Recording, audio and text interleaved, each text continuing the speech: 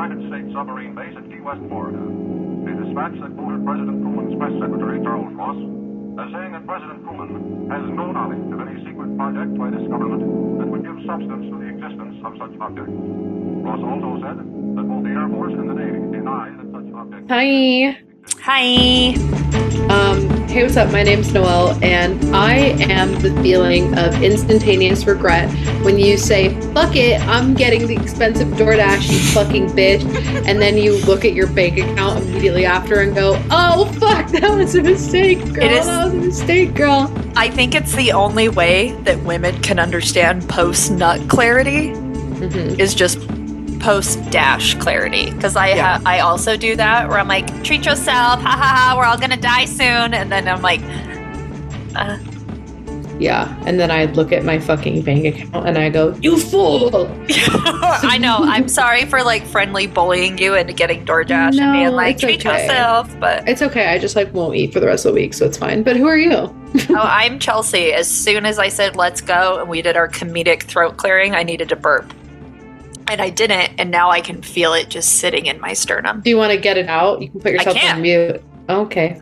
Well, that's it. That's all I got. That was so pussy. That was I know. It's sitting in my sternum, man. Like pushing it out. I have like a convex chest hump now. I have like a third boob. Well, just, deal with it if you got to deal with it. Anyway, hi, welcome. We are talking about dreams today, and let me just say to you, specifically Chelsea, this was scary for me a little bit. Really? Yeah. You went hard in the paint on the research, I can see. Well, that's because you'll see. So anyway, let's just all get a little scared together. If you're not scared, there's a problem with you, I feel. Yeah. So the scientific study of dreaming is called, I put it fucking phonetically and I still can't. It looks like oneurology. Oneurology is exactly it. Thank you so much. Thank you. I just read the phonetic stuff that you added, so.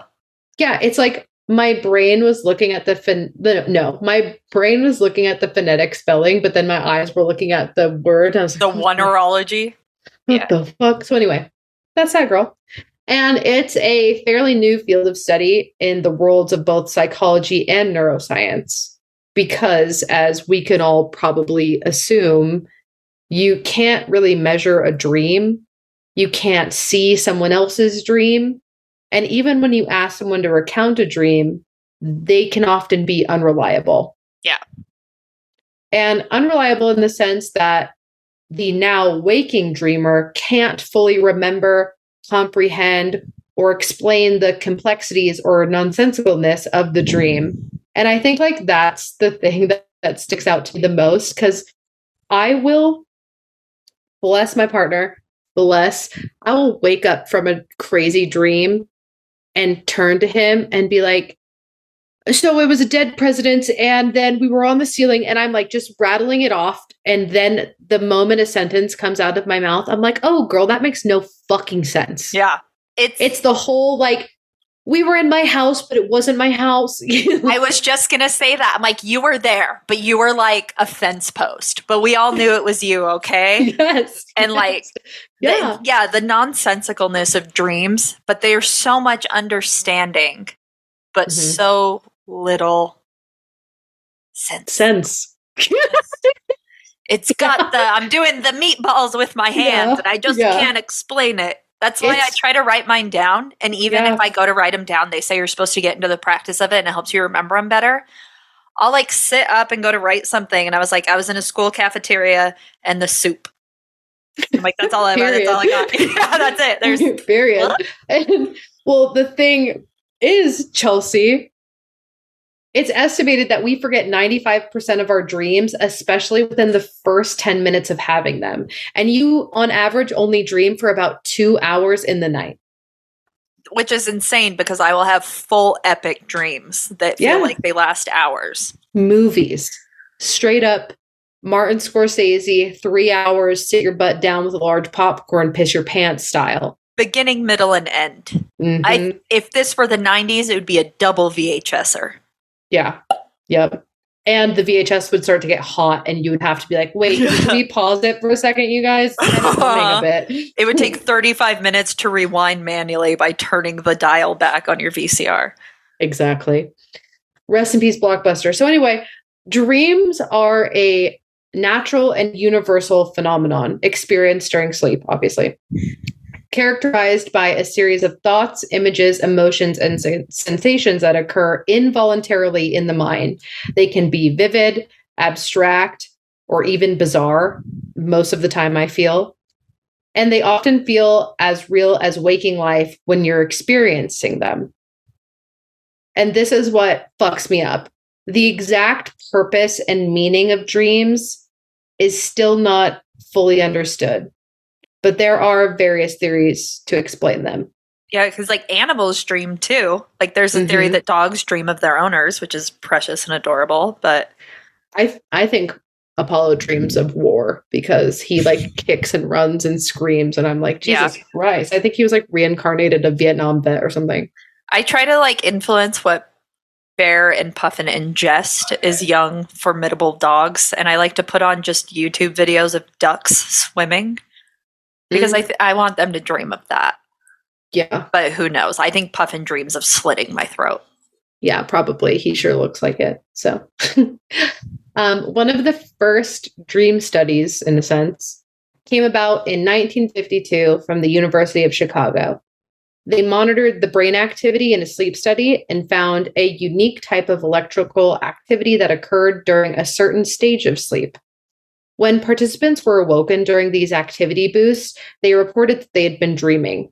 The other occurrence of note was that during these brain activity boosts in sleep, the participants' eyes were rapidly darting all over the place under the closed eyelids. This phase of sleep was then coined as REM sleep or rapid eye movement sleep, which I'm assuming you've heard of. Yes. Mm-hmm. So this is the state where dreams occur. Most dreams occur, I should say, during REM sleep, and specifically the most vivid dreams. And during REM sleep, the brain's activity resembles that of being fully awake. The only difference researchers found was in a chemical component. Norepinephrine, which is adrenaline, aka the fight or flight hormone, serotonin, the happy hormone, and histamine, the hormone that controls immune response, were all blocked during REM sleep. And this is what causes the muscles to stop moving and why you can dream about flying, but your body doesn't move. And that's why people who have sleep disorders, where they can't reach REM sleep, move around a lot during sleep or act out their dreams or sleepwalk. Have you ever sleptwalk? Sleepwalk? I think that I did once, slept waked. Mm-hmm. I think I did once as a kid because I remember waking up and I was still living in New York. I remember waking up in that kitchen, which was fully windows almost in the entirety, in complete darkness, sitting on the countertop with a can of breadcrumbs and my hand deep inside of it. You woke up just screaming. And remnants around my mouth. I had clearly been in my sleep putting my little tiny child hand in the thing of breadcrumbs, licking it off and putting it back, which clearly was an amazing dream and an incredible experience. But being a child waking up in the dead of night in complete pitch black, only seeing the outside shining in through all the glass was terrifying. Did you scream? Did you freak out? Did you go wake your mom up? Yeah, absolutely. I screamed loud enough they came running down. What about you? You're just covered in breadcrumbs. I would sleepwalk a lot. I would get night terrors a little bit, but I would sleepwalk and like start doing like some of my OCD stuff, like start moving through like the patterns, and my mom would be like, go back to bed. And I would be pissed because you can't interrupt me during that stuff. I once peed in the sink. I think I just like really needed to go. And I go in the bathroom and my mom was peeing. So I was like still in sleep mode. Like, this is where I go then. And she just watched me like, what are you doing? And then I pee and I get up and I turn around and wash my hands and went back to bed. And then another one I really remember is I dreamt a bunch of logs were falling on my head. And then I snapped out of that one. And I was sitting at the kitchen table staring at my dad. And he was like, had a cigarette and he was in whitey tighties. And it was like 3 a.m. And he was such just a watching dad YouTube. Scene. And he's just looking at me and I'm looking at him. And then I threw up. Oh my God. Yeah. That took a turn I didn't expect. Yeah. I just didn't feel, I was getting like a migraine. And when I woke up and the light hit me and then the cigarette smoke, I was like, Plah! That is one of the craziest experiences of dreaming, is when real life things are influencing the dream. And we'll talk about that a little bit later, but it happens to me so much. Like I used to have alarms one of those coming in. Yeah, alarms, and it turns into like a fucking song that you're dancing to in the dream, but it's your alarm going off for 20 minutes. Or like I had this canopy above my bed that housed all of my stuffed animals and plushies as a child and probably a teen. And one of them fell off and hit my head while I was sleeping. And in the dream, I remember this like it was yesterday, bitch. In the dream, I was swinging on the swing, just vibing. And then a fucking Doberman comes out and bites me. And it was the exact moment that the fucking plushie fell on my head. It's so wild because like there has to be like some response delay, but no, your brain is on it. Like sometimes I can't compute what's going on, but like Chelsea in sleep mode is on her game. Well, I bet there's like a bit of instantaneous. There's a bit of a delay, but it feels instantaneous because it's the same phenomenon of like in the dream, I'm running, but I'm not. It's that same fucking shit happening. Yeah. So I actually feel like a lot of people sleepwalk, or at least I've met a lot of people recently that sleepwalk. Even Ty sleepwalked for a while, even into like adulthood, I think. And I was like, that is so fucking creepy, but also it makes sense because he notoriously will sleep talk to me, and he sleep talks to me like the movie Talk to Me. It's fucking creepy. He'll just be like, there's someone in the corner of the room. And then he like goes back to sleep. And I'm like, what? He opens his mouth and it's like 300 children giggling. Like fucking just layered. Oh my God, that's so creepy. He straight up, bro, he fucking sits up like the goddamn Undertaker with fully sleep talking. I would consider that borderline sleepwalking because he's like acting out the dream, which is a part of this. And I'm not even fucking kidding you. This is real. He goes, there's someone in the room with us. And then goes right back to sleep. And I go, huh? What?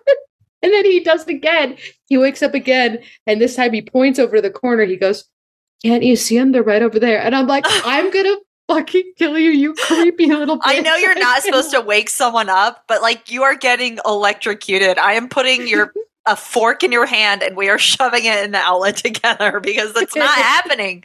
That is so creepy. And we were in a hotel in Vegas when he did it, and I was fucked up. I was just sitting dead. I was doing that thing where you try to convince yourself you're not scared, but you're fucking petrified. You know what I mean? It's like when you're home alone, but you hear something and you go, that was nothing.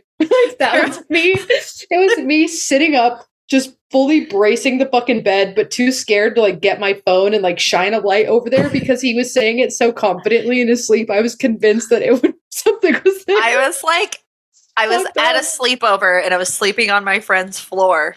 And at one point, like, the lucid dreaming, I had woken up, but in my dream, I knew she had gotten up, but then I hadn't like computed it. So I like come out and I turn and she's standing in front of her mirror, but she's looking at me because in my sleep, I like had my eyes open and I was like I was silently screaming. So she comes back from the bathroom, fucking freezes, looks at me, but I'm like, yeah, you're mid looking at her, and we are just sit there for minutes, and she's like, Chelsea, and like the tension, it still gives me like goosebumps though, because I remember thinking that she was in the mirror, like not standing in front of it, but like all I saw was her outline, but the mirror was like reflecting the rest, but she was like right in front of the mirror, so I didn't see two of her, so it looked like she was in the fucking mirror.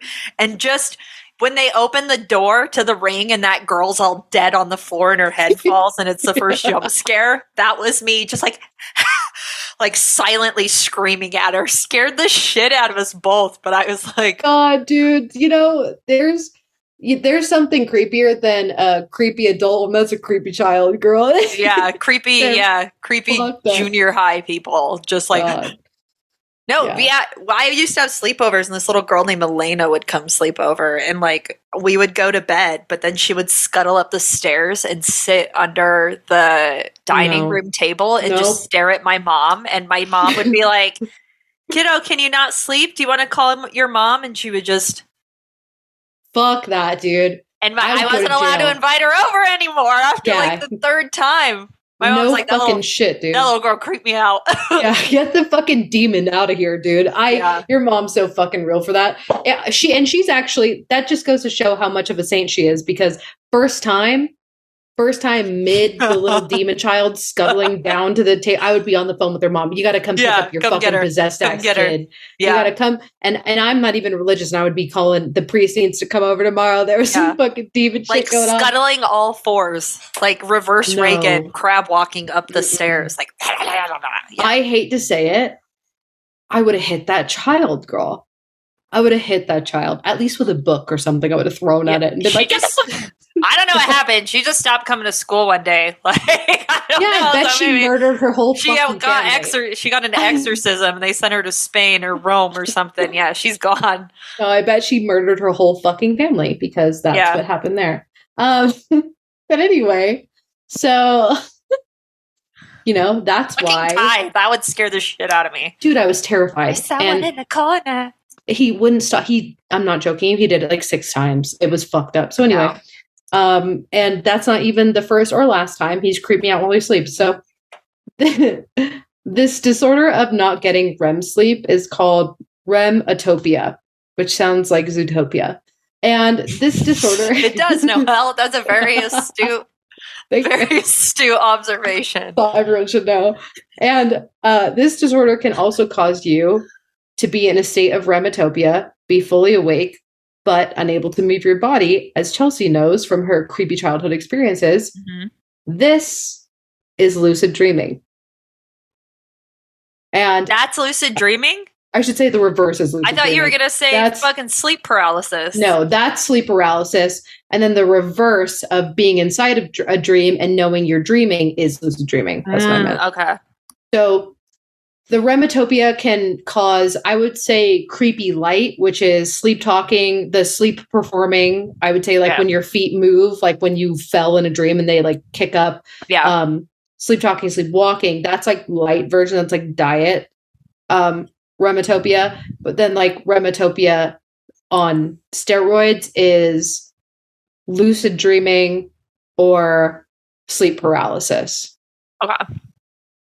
Or sleep paralysis is caused by astral projection and you can't get the fuck back in.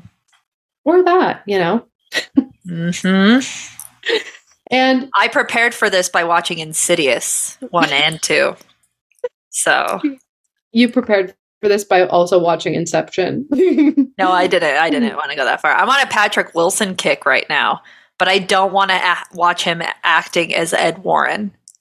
Dude, so all I got is fucking Insidious, Watchmen, and Hard Candy, which is terrible. So good, though. It's a great movie. But he's great in it, but it's also like if you're on a Patrick Wilson kick, you're going to not like him after icked out. Yeah, I know. But it's a great fucking movie. Everyone should watch it. But anyway, any fucking way.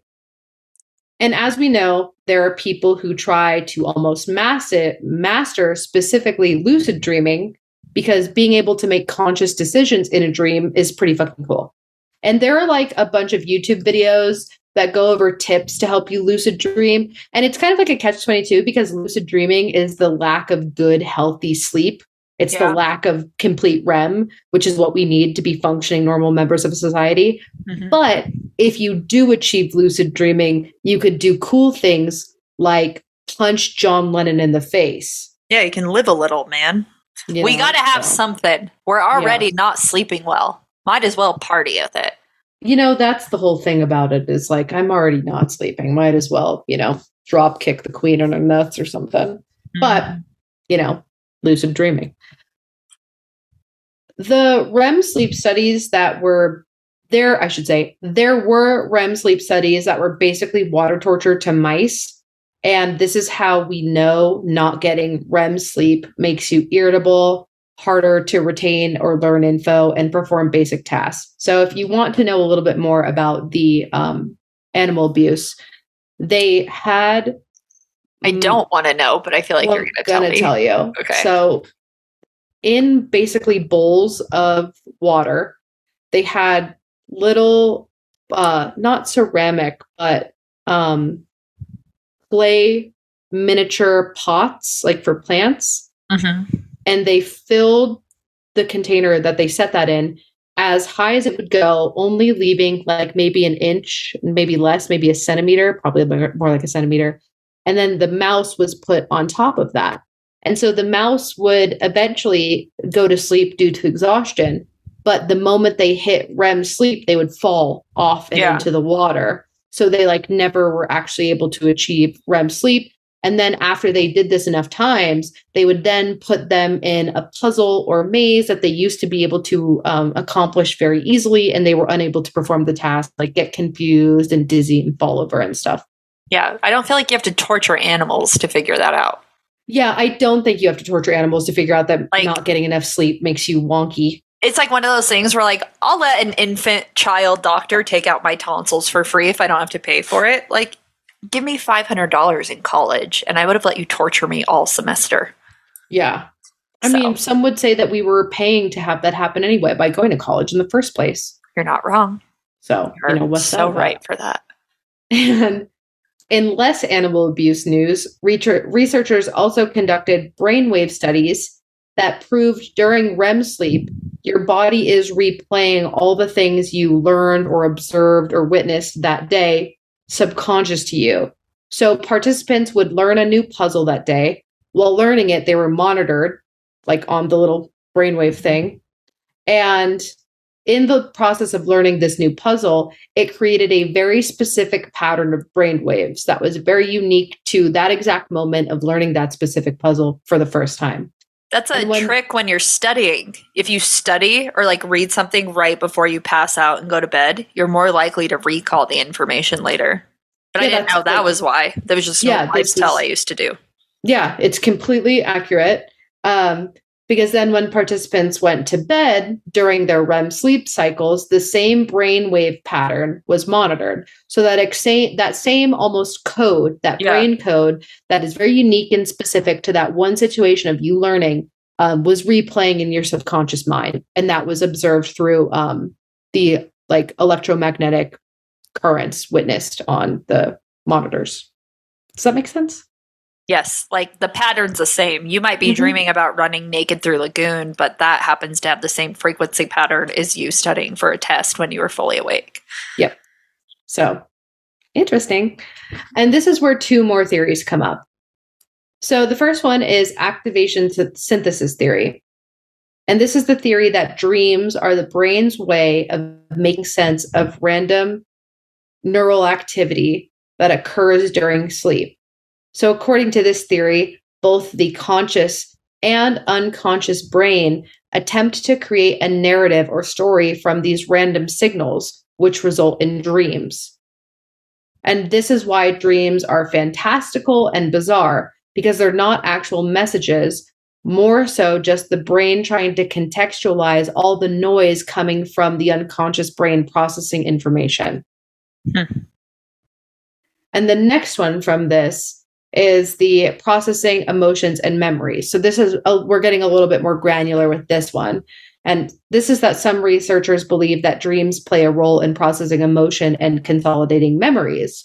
Dreams may help the brain sort through and make sense of the experiences and emotions from the day and dump the quote unquote junk that could clog the brain with unuseful info. Okay. And both theories would then categorize dreams as a phenomenon, which basically means they're not a purpose of function. They're an accidental result of a main functional process happening.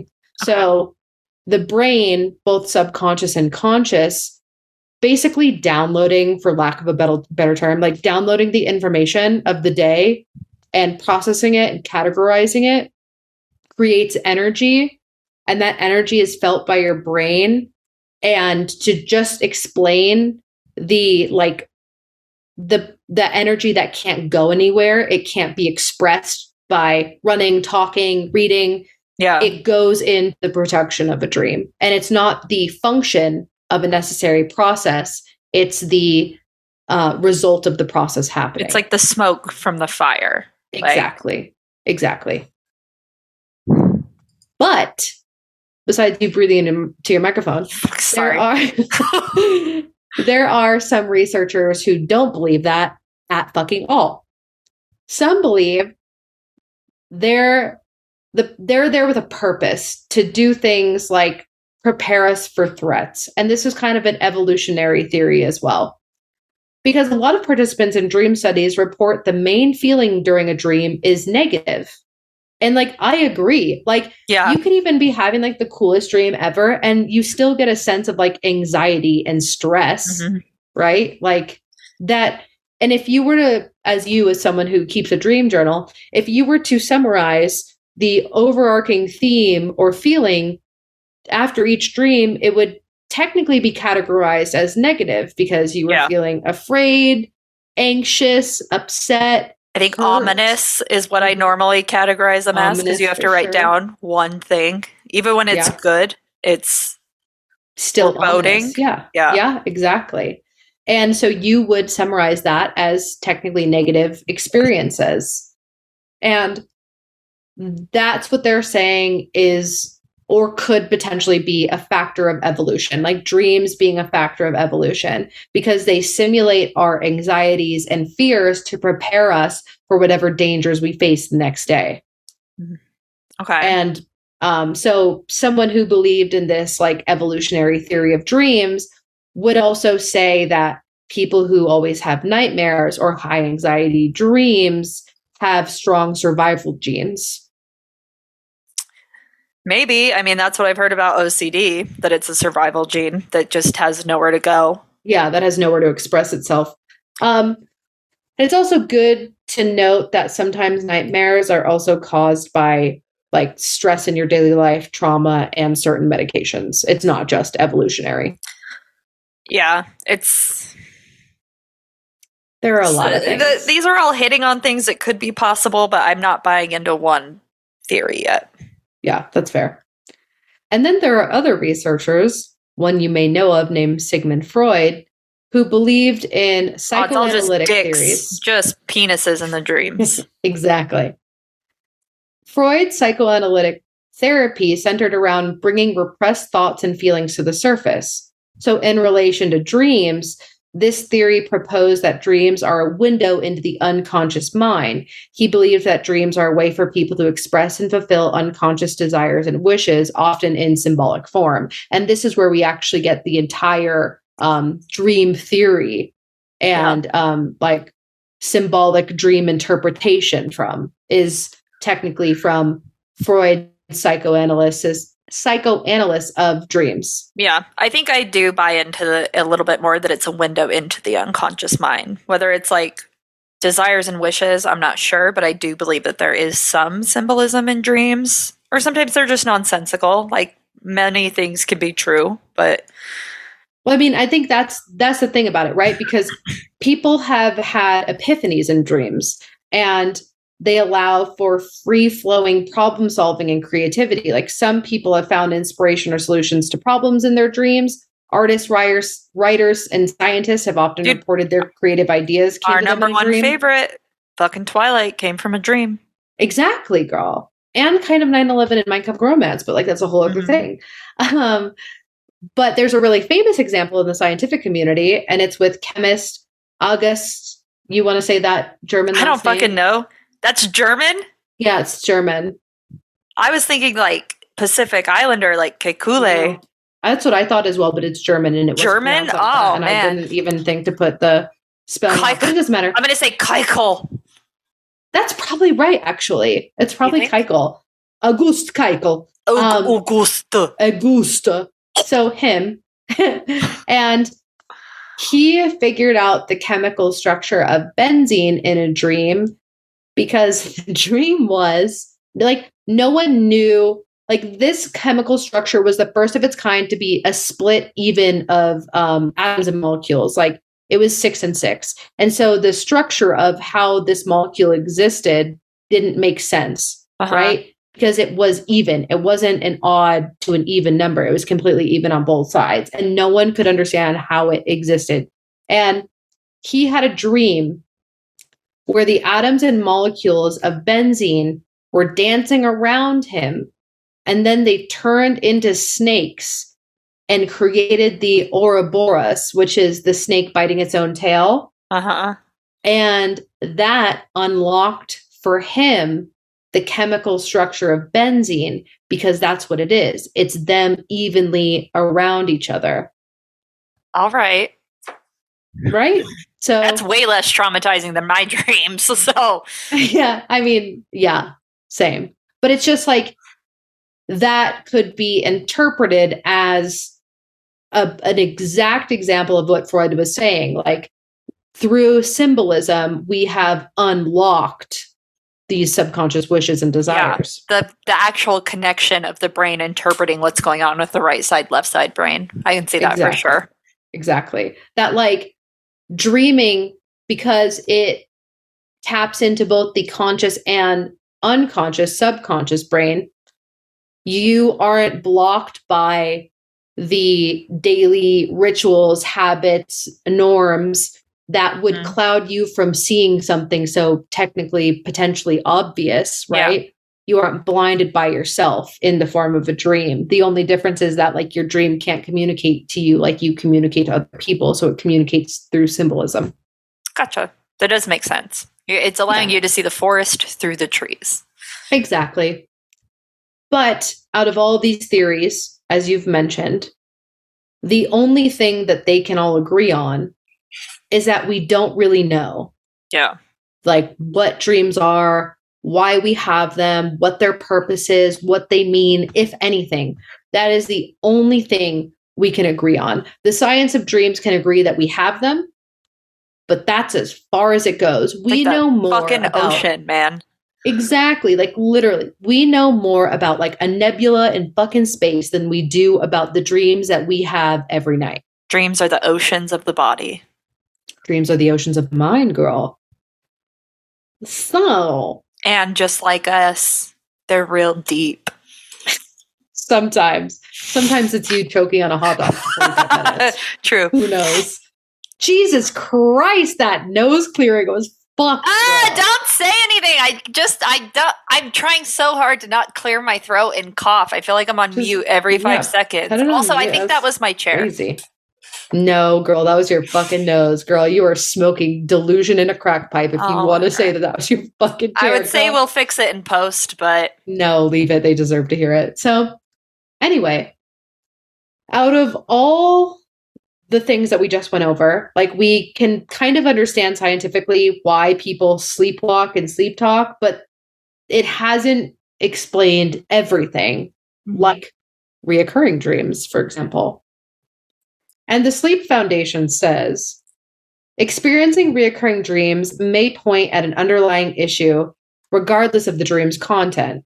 Adults who experience frequent reoccurring dreams tend to have worse psychological health than those who do not. And many experts theorize that these dreams may be a way to work through unmet needs or process trauma. Okay. And I think this is interesting because I was a child who had reoccurring dreams and I had zero trauma and no bills in my life. So what the fuck was that about? I have reoccurring dreams and I'm like, nail on the head. Yeah, that makes fucking sense for you. But I also had reoccurring dreams as a child, and I also had epic dreams where I would pick up where I left off. And I also had a dreamy childhood where I was very #blessed to have parents who loved each other and financially provided for us. Yeah. And we were able to experience extracurricular activities. But you're also mentally ill and, like, have to count in a certain way or you think your family's going to blow up. Yeah, so, you know, big religious trauma as a child. So, well, and I would say religious trauma. I was just afraid of the devil so bad as a baby. So that's the tea of it, dude. Because, like, I sat here and I looked at this and I said, "This makes sense, right? This makes complete and perfect sense." Especially when I think about, like, people like you.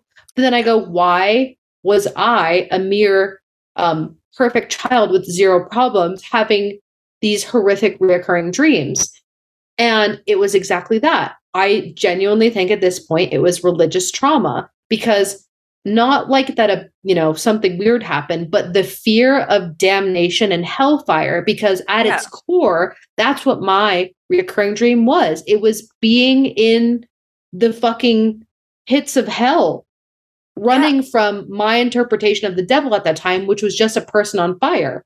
Dude, someone casually mentioned that the sun would burn out someday, and I decided that was my problem. Mm-hmm. Yeah, you carried the weight of humanity. Any fear, yeah. The fact that I found out we lived on a fault line fucked me up bad. Yeah, but now as an adult, you take comfort and solace in knowing that one day you'll just be snapped out of existence like Thanos. So I do actually, but also the realization of statistics that statistically the sun will not burn out in my lifetime. And no, but there's a statistical chance that we will be fucking evaporated by the supervolcano, and that tucks me into bed and kisses my forehead every night.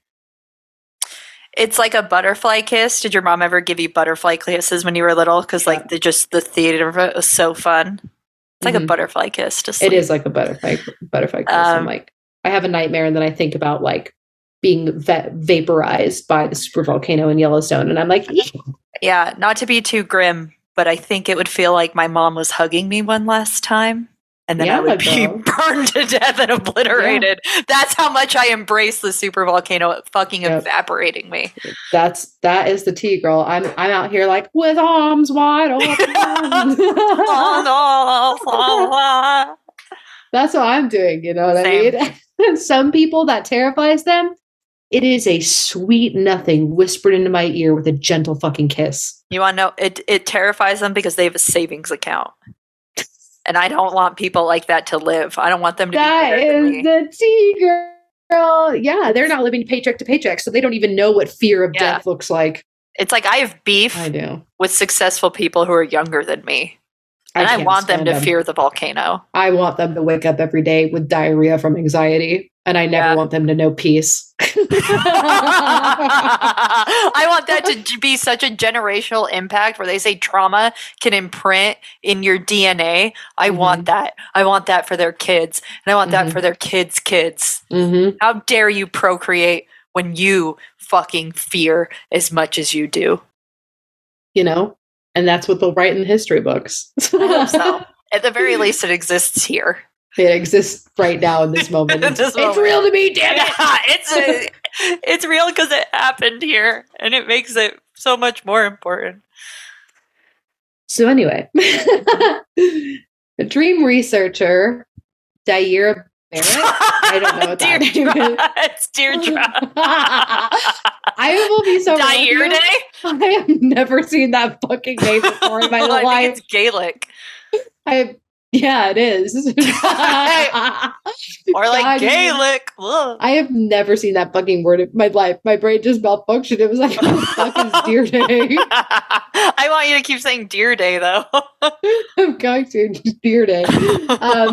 A lecturer of psychology in the Department of Psychiatry at Harvard Medical School. Okay, flex. Deirdre, fucking bitch.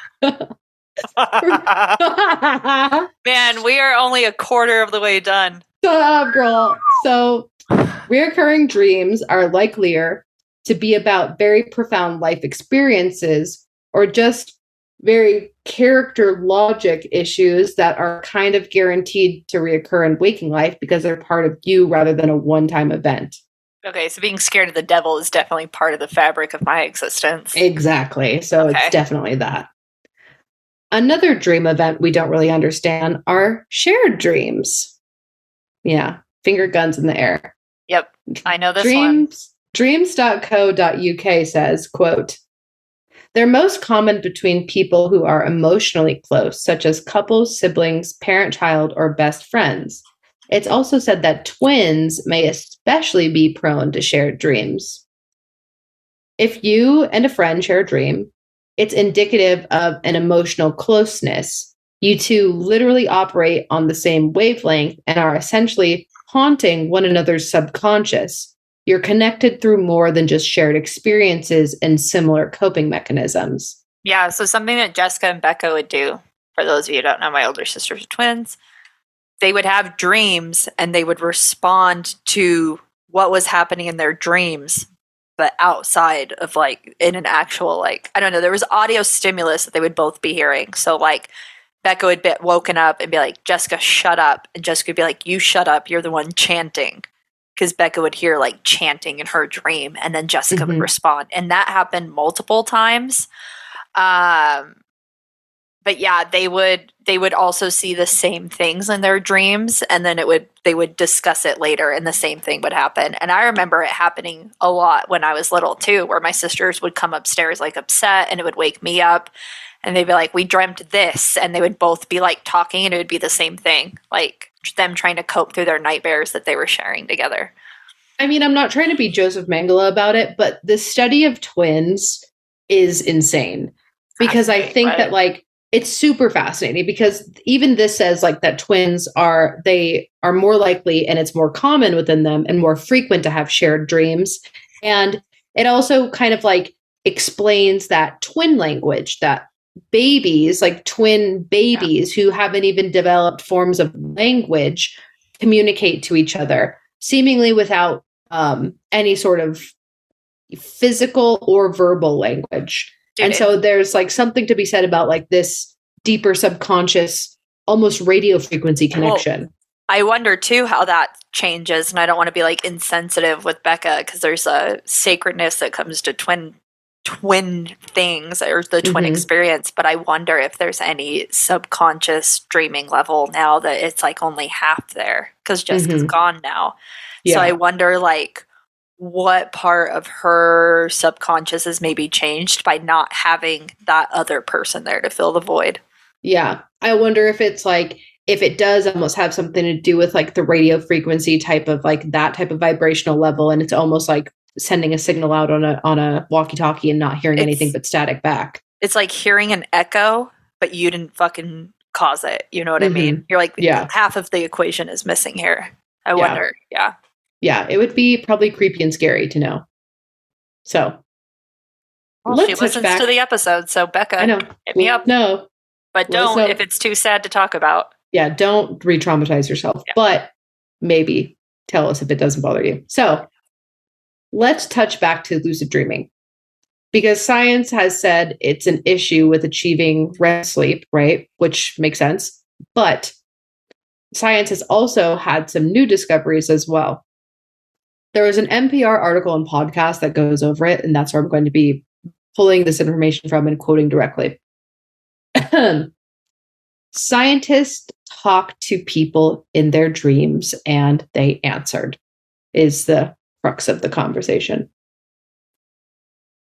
In separate experiments, scientists in the United States, France, Germany, and the Netherlands asked people simple questions while they slept. Sleepers would respond by moving their eyes or twitching their faces in certain ways to indicate their answers. And, Chelsea, if you want to read this exact quote from NPR, as I go get my DoorDash. So, lucid dreaming is not common. So, to study it, researchers recruited people who had experience with it and also trained people to try to make lucid dreaming more likely.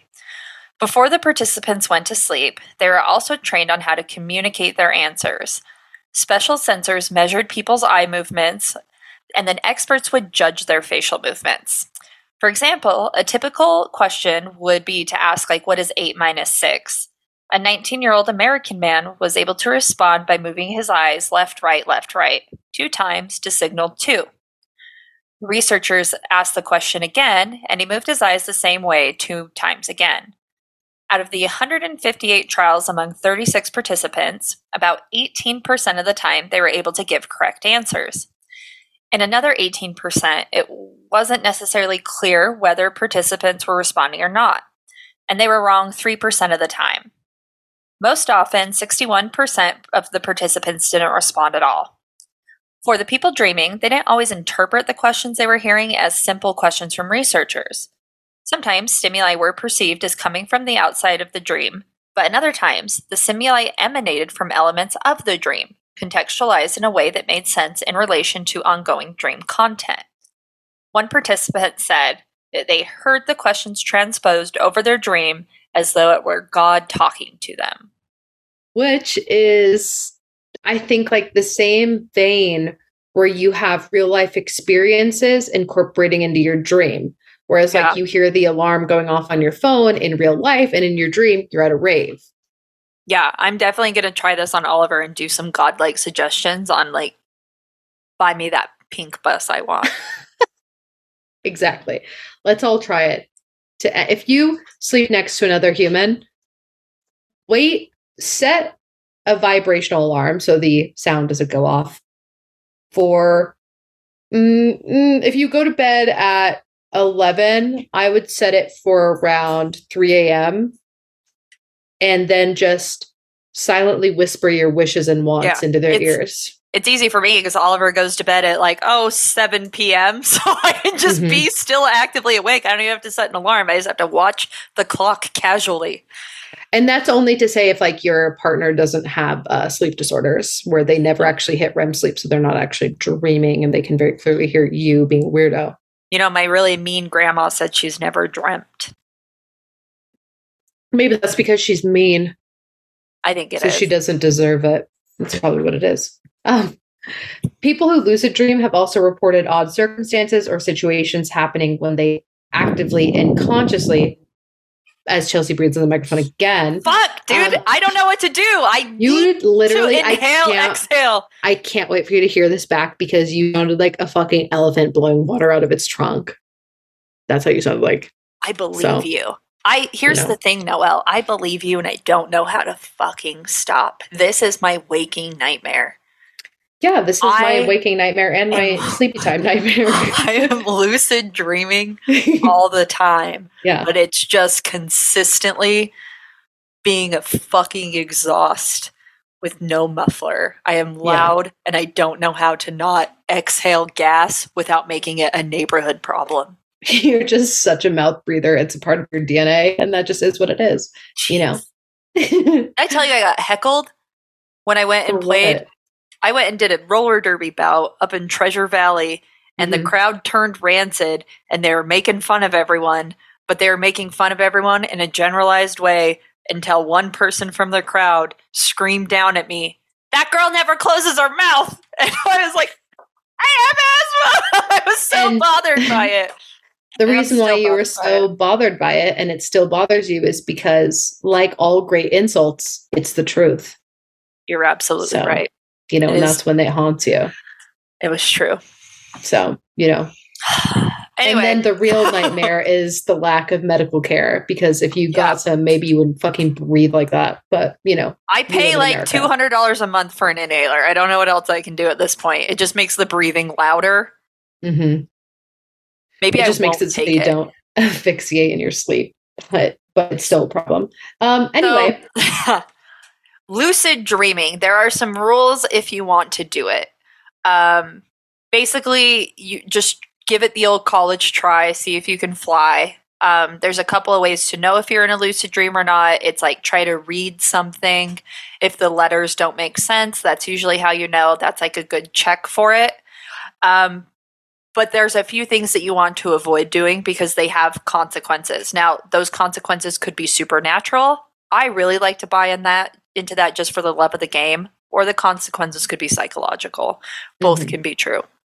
So one is don't try to wake up, because trying to escape or wake up causes panic. It elicits a panic response, which could lead to you being trapped in some aspect within the nightmare.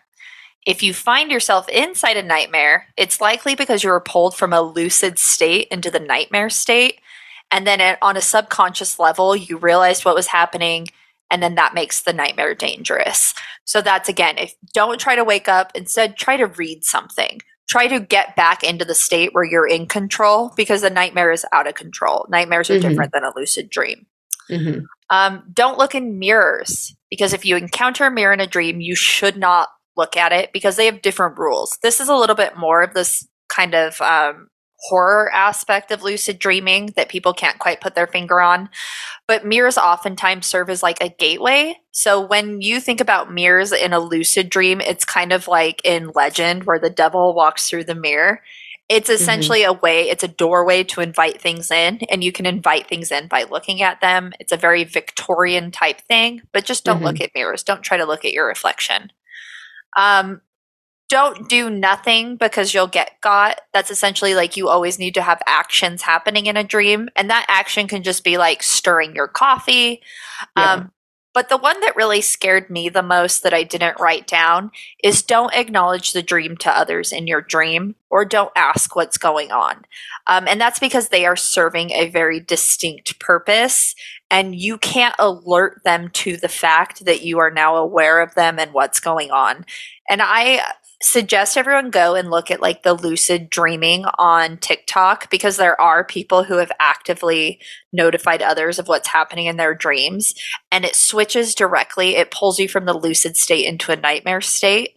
And one girl, it's actually caused like ongoing repercussions with her, where now she's like afraid of the dark.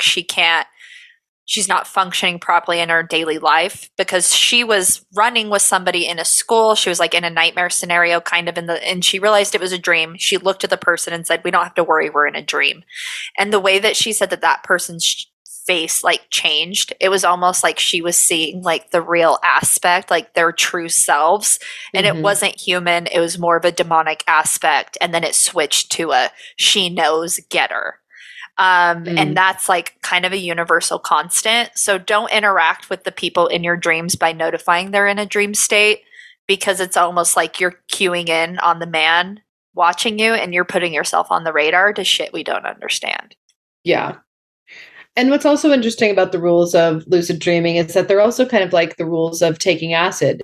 If I obviously have never done that, but if someone maybe did, because you don't want to look in mirrors, because you'll freak yourself the fuck out. Honestly, don't even look at your hands, because it gets fucking scary.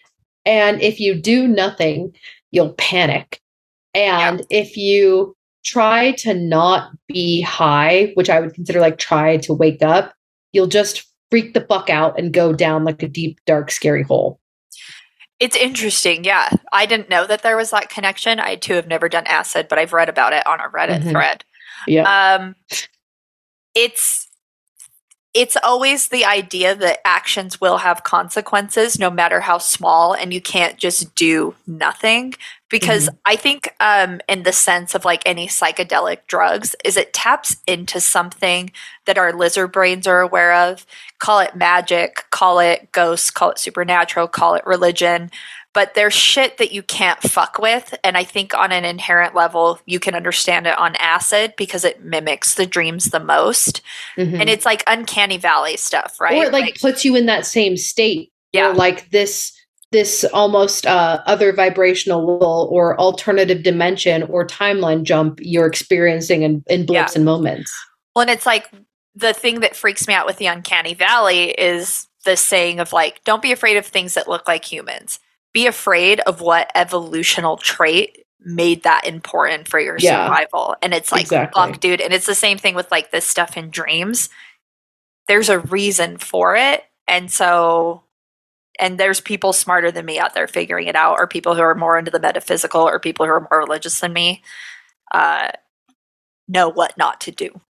And it can open up a doorway, be it psychological trauma or like real world, like demonic possession is also a way I've heard of it being talked about, but it can be dangerous to you, to your like psychological health. Yeah, I've definitely heard the like don't acknowledge that you're in a dream thing. So, and speaking of your dreams, we're going to be talking about your dreams, as in you, the people listening right now. So the first one so many submissions, first of all. I know, so I just want to say thank you so much. Everyone. I hope we didn't miss anybody. But if we did, message us. Yeah. We'll put it. I think I had one that I added. Let me make sure it's in there. But go ahead. I'll let you start. Cool. So this first one is submitted anonymously. I have variations on 2 reoccurring dreams that are pretty unsettling. The first one or more teeth either fall out, break, or shift around loose in my mouth.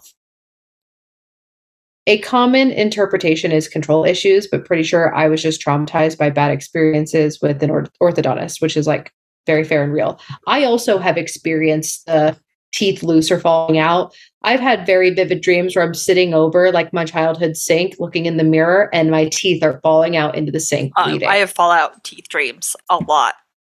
And I genuinely think, just like this person, it comes from like a fear of the dentist and also a fear of losing teeth, because it's like just something you can't really fix that easy. Yeah. So, also sorry if it gets loud. The goblin walked in the room. Oh, the goblins are allowed to walk around, but I can't fucking breathe. Oh my god, she went back away because she heard you talking your shit. Aw, Cora, I'm sorry. Don't even mention her. She'll come back. So she senses it. She's like the Babadook. She's like Voldemort. She is a Babadook. She comes out of the fucking darkness. So their second dream, less spooky. I'm in a car that's moving, not very fast, just in an idle speed. And I press the brake pedal, but it doesn't respond. It just keeps rolling. Maybe me craving control again in a more general sense, but the motion could also be time. It had something to do with death and mortality. So this person did try to do their own dream interpretation. And yes, to all of the things you said. And the funny thing is that, like you mentioned, this dream breakdown of the teeth falling out and the car not responding to brakes and going out of control have similar themes. So the main one being anxiety and stress. Teeth falling out in dreams are often linked to feelings of anxiety and stress. These dreams can occur during times of transition, change, or when a person is feeling overwhelmed by life events. Teeth are associated with attractiveness and confidence. Losing teeth in a dream might symbolize feelings of insecurity about your appearance or social standing. It could also reflect concerns about how others perceive you. Teeth falling out of dreams may symbolize a feeling of loss of control, in a particular situation, which this person mentioned. The sensation of teeth falling out can be unsettling, mirroring the sense of losing control in waking life. Losing teeth is also associated with aging, and for some individuals, these dreams might reflect a fear of getting older and losing their youthful attributes. Teeth are essential for communication. Dreams about losing teeth might indicate fear or concerns about not being able to express oneself efficiently. This could be related to problems with speaking, expressing opinions, or fear of being misunderstood. In some cultures, losing teeth in a dream is considered an omen, sometimes interpreted as a sign of impending death or other significant life changes. Interpretations can vary widely based on cultural beliefs and superstitions. And sometimes dreams about losing teeth could be triggered by physical discomfort. For example, if someone grinds their teeth at night or experiences dental pain, it might manifest in their dreams, which, like we've talked about before, happens. Like you with the head getting hit with logs, but you were actually just getting a migraine. And in psychological terms, dreams are often seen as a way for the subconscious mind to process unresolved issues or emotions. So losing teeth could be a symbolic representation of an unsolved problem or fear. The big difference between the car dream and the teeth dream, because pretty much they have the same themes, is that in the car dream, there is a fear of consequences, because in this scenario, the dream might represent a fear of not being able to control a situation. There might be something in your life that you fear that you lack control of that could lead to these negative outcomes. And then decision-making anxiety, the brakes in the car symbolizing control and direction. If the brakes don't work, it might indicate uncertainty about the direction you're taking in life or anxiety about making a wrong decision. And then a similar conflict and unresolved issues theme. So the inability to stop the car could represent a situation you want to halt or a problem you want to solve but feel incapable of doing so. Interesting. Overall, negative dream. Yeah, exactly. Right. Do you want to get this next one? Yeah. So Heather submitted this to us, was okay with us saying her name on here. So in her dream, she says, I'm driving in a car and the road is normal until I have to take a quick turn. Then the road pretty much turns into a Hot Wheels ramp with no edges. The road takes me higher and higher as the track gets narrower and narrower. Eventually, because for some reason I can't slow down or stop, I fly off the track into water. The impact of the water wakes me up, but the worst nightmares are when I get sick for a bit, first praying it's a dream. So let's analyze this. Also, I think she means stuck for a bit. Stuck for a bit. Got it. But same difference. So, driving a car in a dream often represents the direction you are taking in life. It signifies your control and responsibility for the path you are on. The sudden transformation of the road into a challenging structure like a Hot Wheels ramp suggests unexpected changes or challenges in your life. It could symbolize a situation that started off manageable but has become increasingly difficult and precarious. The track going higher and higher on a narrower track indicates an escalating sense of pressure, difficulty, or feeling boxed in. You might be feeling overwhelmed by the demands and challenges in your waking life. And the narrowing track could represent a feeling of limited options or resources. Being unable to control the speed of the car suggests a lack of control over the pace of events in your life.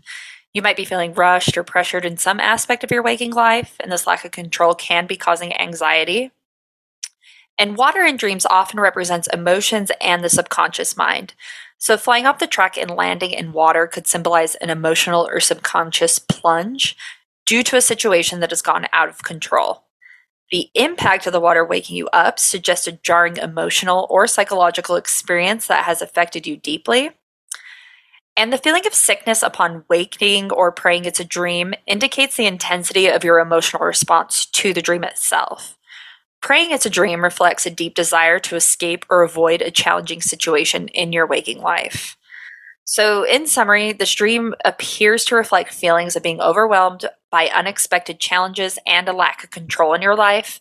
It might be helpful to reflect on your current circumstances and identify areas where you feel pressured or out of control.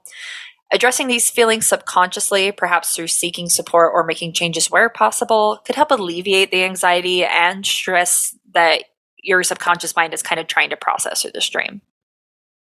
Pretty much, I want to say everyone's dream analysis ends with seek help, whether that is writing the dreams out, speaking to them with like a friend, going to therapy to talk about what's making you anxious, all that stuff. And as Chelsea's big, thick dream journal notes, I'm going to post this in the show notes because it makes it really easy to write down your dreams. It will literally ask you the dream title, characters, location, sensations, dream events, emotions experienced. You can do a quick sketch of stuff that you saw in the dream. You can interpret the dream symbolism. You could give it a star rating on how important you think it was. And we'll ask things like, where did you go to sleep?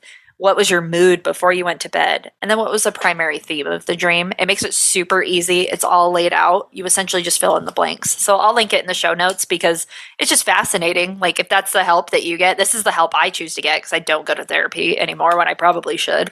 Yeah, but for anyone else, I will, post it in the show notes. Yeah, I think everyone should keep a dream journal. I think it's really cool. It's fun. I think like the common thing is noticing and recognizing patterns.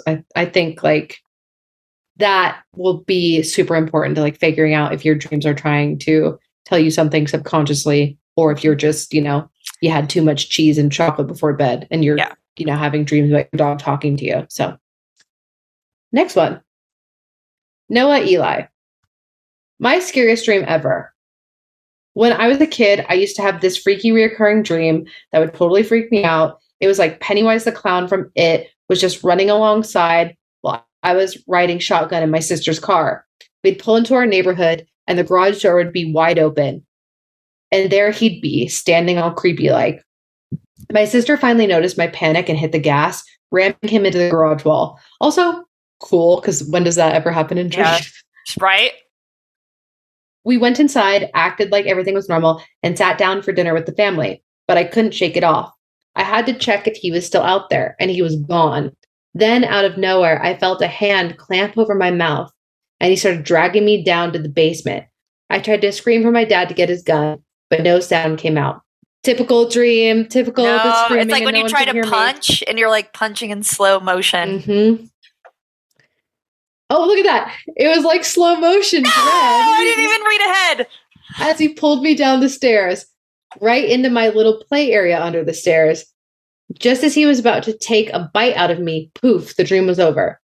Now, here's the creepy part. Once I hit 20, I kept seeing the number 27 all over the place. And guess what? Pennywise comes back every 27 years. So I've still got 4 years of peace, but who's counting, right? I'm counting for you, actually, because that's fucking terrifying. Ooh, I looked up what does 27 mean in numerology, which, why not? 27 is considered a powerful number that represents spirituality, intuition, and inner wisdom. It is a combination of the energies of the number 2 and 7, and it is believed to possess the characteristics of both. So trust your intuition, maybe look into spirituality, whatever that means for you. Inner wisdom. Inner wisdom, my guy.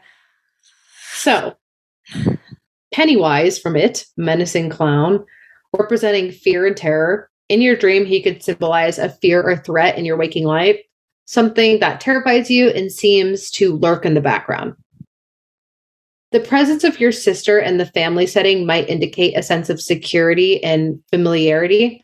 However, even in the safety of your family, the fear, represented by Pennywise, seems to persist, suggesting that this fear might be deeply ingrained and not easily shaken off. The locations of like the garage and basement often symbolize hidden or repressed aspects of the self. The fact that Pennywise appears both in the garage and drags you to the basement could suggest that this fear is rooted in something from your past or subconscious mind. It might be an unresolved issue or traumatic experience that still haunts you. Your inability to scream for help could indicate a feeling of powerlessness or a fear of not being able to communicate your fears efficiently. It might reflect a real life situation where you feel voiceless or unheard.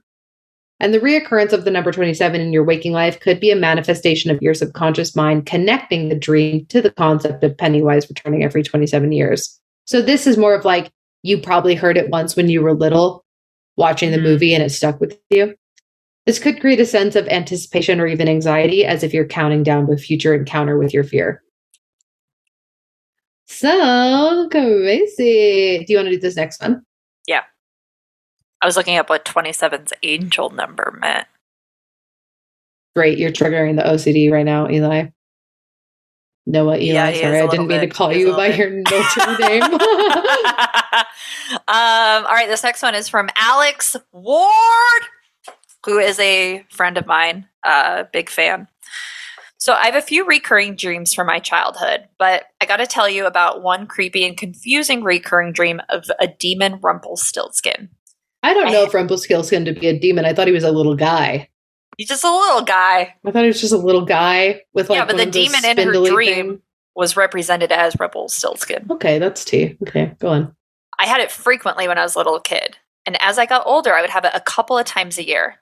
Now it happens about once every year or so. So weird. He chases me around my house trying to tag me with one of those neck contraptions from the Wild Wild West movie. He doesn't give up. That's scary. A big metal collar that just slices you in half. Yeah. He doesn't give up, and no one in my family will help me. My mom just lays there sleeping, refusing to get up. My brother won't get off the computer. When he catches up to me, I grab a baseball bat and beat the shit out of him with it. Last night, I had a dream that Julia Roberts was trapped in a big room in her house with a bear. I thought that we were doing the same dream. I think this is a different dream. Second got me. So we said no one would let her out. Fucking Julia Roberts. Then I remember that the news broke in great detail that the bear tore her up. Oh my God. Anyway, I had another recurring dream throughout my life about demon Cupid babies chasing me around and stabbing me in the back. But Rumpelstiltskin demon is the main one. Yeah.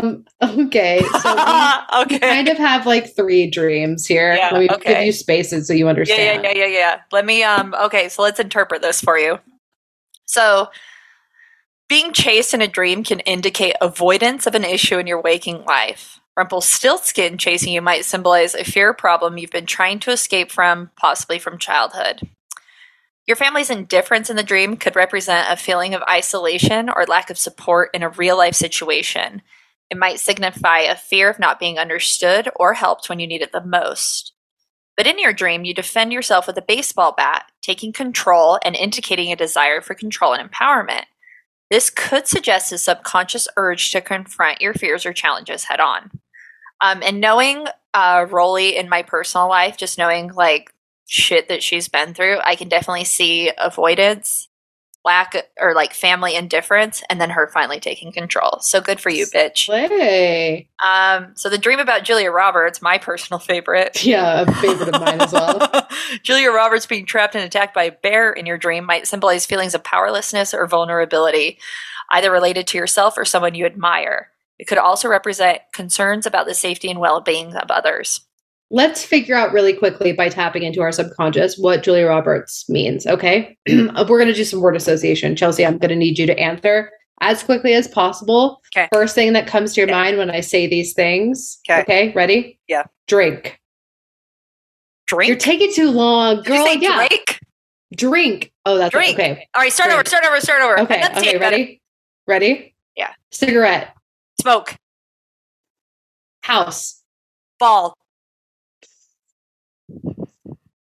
Yeah, I have to keep going. Sorry. Movie. Theater. Julia Roberts. Pretty Woman. There you go. So that's what that means. Pretty Woman. Yeah. Oh, I admire a woman. Yeah. She is the personification of fancy, which is my favorite Reba McEntire song. Mm-hmm. Someone to admire. Love it. Yeah. So. The demon Cupid babies chasing you and stabbing you in the back could indicate feelings of betrayal or hurt in your waking life. Babies are often associated with innocence, so this imagery might suggest betrayal coming from unexpected or seemingly harmless sources. You and I are on the same page about vampire babies. You got to just kick the shit out of them. So I would say the same goes for demon Cupid babies. Yeah, drop kick those fuckers. So the next one is Savannah. Not a specific dream, but when I started my ADHD meds, it gave me severe and gory nightmares. My doctor even asked if, quote, the nightmares had started yet, end quote. What? Yeah. You knew? You fucking knew! As apparently it's a common side effect. In the dreams, they had committed horrible acts of torture on people. Or no, they were dreams where I committed horrible that's what I said. Torture on people. Yeah. They were dreams where I committed, Savannah committed horrible acts of torture on people. Or where the walls and floor were made of flesh, which is very like Cenobite of you. Just awful body horror every night. I don't get scared easily and love horror, but these are the kinds of dreams that make me afraid to sleep. The worst part is I have a sleep disorder that can make me fall into REM really fast. Oh my God, that's fucking terrifying, actually. Yeah. Meaning I'll wake up from a nightmare and be unable to fight off falling back into it. I've had that happen before, and it is literally the worst. When you are having a nightmare, you wake up from it because like it's causing you to have like, you know, you just wake up and then you immediately fall back asleep right back into it. It is horrific. Mm-hmm.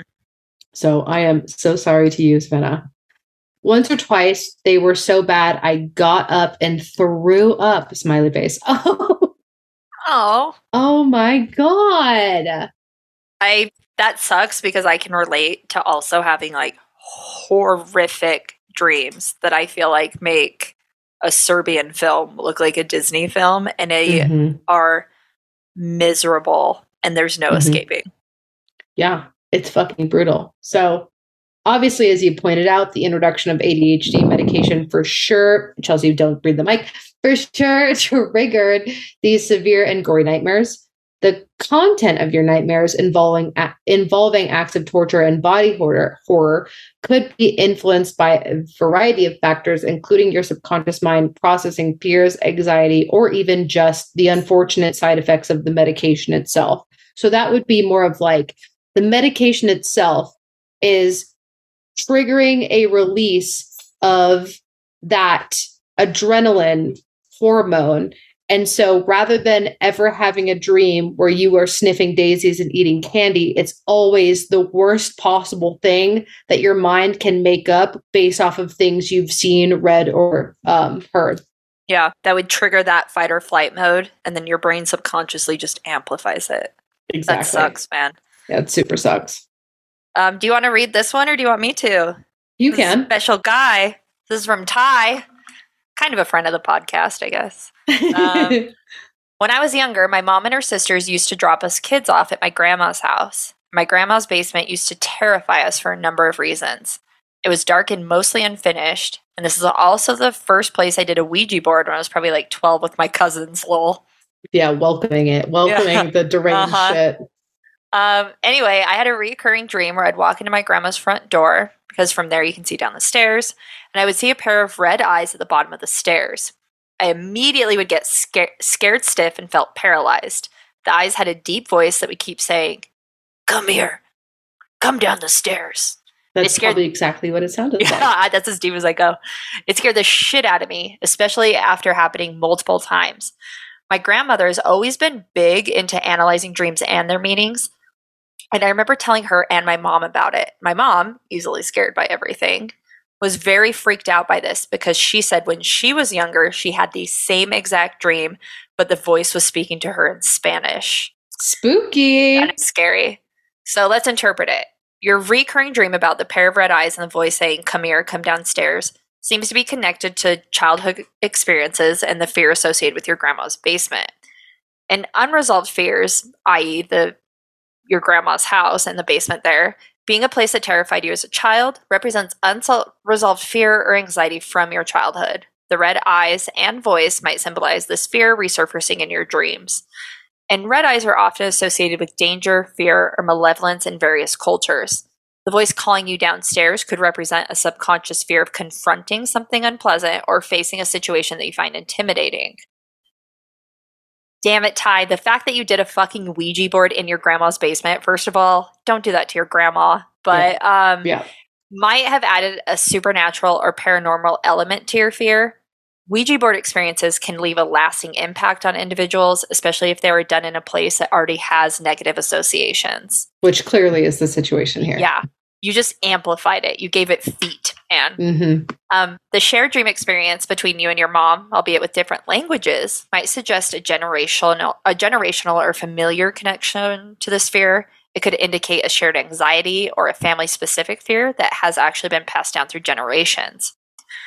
Stairs in a dream often symbolize progress, change, or transition. The fear of going downstairs might represent your fear of delving into the unknown or facing challenges in your life. In psychological terms, recurring dreams often indicate unresolved issues or emotions. So this dream might be urging you to confront or resolve the fear associated with your grandma's basement, whether it's related to childhood experiences or deeper, complex anxieties. I love the idea of a generational connection with this dream that Ty had. Because it reminds me of like generational trauma. Yeah. It's like the same thing, but it's like being manifested through the subconscious mind and dreaming. It's like the DNA remembers. It's so cool when you hear about people who get like full blood transfusions and then they take on new characteristics that came from the person who they got the blood from or organs from. Like, I love this where it's like written in the fucking DNA. Yeah. And it's also like, I love this dream interpretation because it almost feels like that connection between he and his mom having like the same dream at probably around the same age. It feels like a supernatural warning that is to be carried generationally. It's very spooky, very also kind of cool. I also love that because we talked about how shared dreams are this almost vibrational connection, like how your sisters were like connected through their shared dreams. And it means that you're just like on this other wavelength with them. And so I also think that's very sweet to have that with your mom. Shared traumas. Even though it's spooky and sad. Something that's like kind of bums me out though with dream analysis is, and you kind of touched on it, is the idea that it could be like a supernatural warning, whereas like dream analysis sometimes tries to put a very like specific description on why you're dreaming what you dream. Dude, what if it's the motherfucking demon at the bottom of the stairs and only your subconscious mind notices it? You know what I mean? Some of this stuff, it's like, oh, you have a fear of losing control, but then other parts of it is like, what if you died in a car crash in your past life and you're fucking remembering it, bro? Yeah. Like, I love that. Well, I mean, like, too. This dream analysis comes from the Freudian dream analysis. That's where I'm pulling all of this information Well, it's the most common one. Yeah. And I feel like it's the most generalized for the mass populations, but there's definitely another portion of dream interpretation that comes from a supernatural influence and perspective, which I did not do here because I didn't want people to feel left out if they didn't believe in it. And it's also hard to access that because I tried to find things like we experienced it with like Appalachian, right? It's not necessarily something that's like totally written down yet. And it's a little bit more culturally shared and not necessarily written down. All of the stuff I've learned about like past life things has been verbally said. I also think that like the supernatural interpretation of dreams reminds me of tarot card interpretations. Like it's all on the same basis. Like they all pretty much share the same cards in the deck with the same generalized meanings, but you can also customize them and have specific cards for your specific deck. And you interpret it as this because based off of the person you're looking at. Like there's also a lot of dream interpretation that goes into the supernatural that we couldn't get into unless we were with someone who does it professionally or as a professional hobbyist, and B, you were there to inform them about, more specific details. It'd be the same thing if you and I were doing an episode about tarot cards. All we can do is just give you the explanations, but the interpretation, we haven't tapped into that yet because we just aren't in that circle. Yeah, also because you, the person who it's about, is the tool and instrument for the interpretation. Yeah, the conduit, so you couldn't even exactly, you couldn't even get the details without them. But anyway, here's Cameron Love. I've got this recurring dream that comes up once every 3 to 4 years, then goes dormant. It started when I was in my teens, and I'm in my 30s now. It's a sleep paralysis thing. Oh, nightmare, really. Where I wake up, quote unquote, wake up, laying in my bed but can't move. I'm laying on my back, arms at my side, staring at the ceiling. Some unknown force moves my head to look left, where a faceless little girl is just standing there. I don't fucking like that. Yeah, I fucking hate that.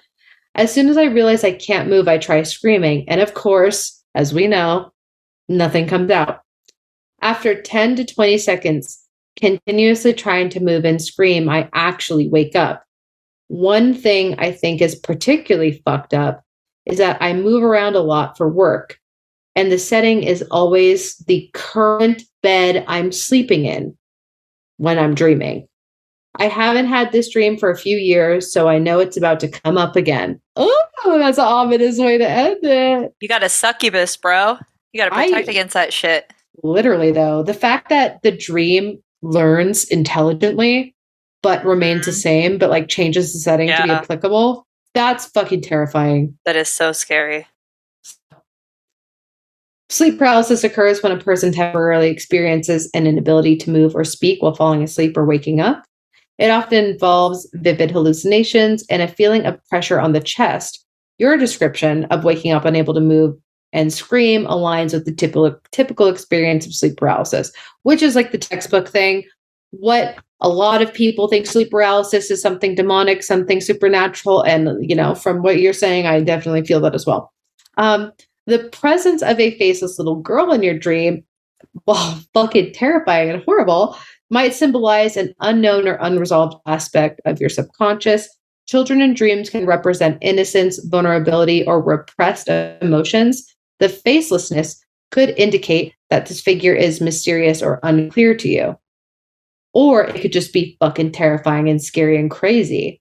Yeah, like a demon. It's a demon. Like a fucking demon.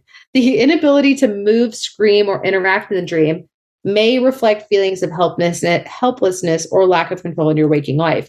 It could be related to a specific situation or a general sense of powerlessness. The fact that the dream always occurs in your current bed suggests that the dream is closely tied to your present circumstances. It might indicate that the feelings of helplessness or vulnerability are connected to your current life situation, especially during times of change or stress. That's actually something I wonder if, as you said, you move a lot for work. I wonder if the move a lot also corresponds with the every 3 to 4 years as well. Yeah, so it kind of like they sync up. Your awareness that the dream is reoccurring, even with years in between occurrences, could create a sense of anticipation or anxiety. This anticipation might even contribute to the dream's reoccurrence, especially if you have a subconscious expectation of it happening again, which is honestly, to speak of the Ouroboros of it all. You keep having it. You're giving recognize that it's a power. Yeah, you recognize it's a pattern. And by doing that, you've given it power to continue on. Dude, I would honestly do the like go to the succubus episode and then listen to the part where we say how to get out of it. And just prepare yourself to fight off a succubus in your sleep. And that might give you more control and power. And maybe it won't happen again. But what do we know? Yeah. Nothing. Throw everything at the wall and see if it sticks. Exactly. So here's an anonymous one. So I have 2 dreams that stood out to me when I saw your request. I will say neither are necessarily creepy or scary, but still gave me weird existential out-of-body moments. The first one happened a few years ago. For context, my partner and I live together. We are very different when it comes to being social. I love being at home, but he enjoys going out with friends. Occasionally, he would go out with friends drinking and socializing while I stayed home. I remember one night waking up and looking at the clock and seeing it was 2:30 a.m. I got out of bed and went and stood by the front door, and a few minutes later, I hear it opening and my partner walks in. I tried speaking to him, asking how the night was, how his friends were, etc., but he didn't reply. I kept trying to get him to respond, but with no luck. Then I watched him walk into the bedroom. Being tired, I walked back to the room to get back in bed. But when I got back to the room, I saw myself lying there, asleep in the bed. Ooh, that's fucked, y'all. That's fucked, y'all.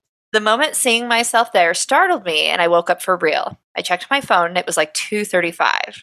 The next morning, I asked my partner if I was up and out of bed when he came home, but he told me that no, I was still asleep. And to this day, I'm weirded out by that dream. It's astral projection. That. Yeah, that's astral projection. I'm weirded out by that dream. That dream's going to stay with me forever. Yeah, be careful.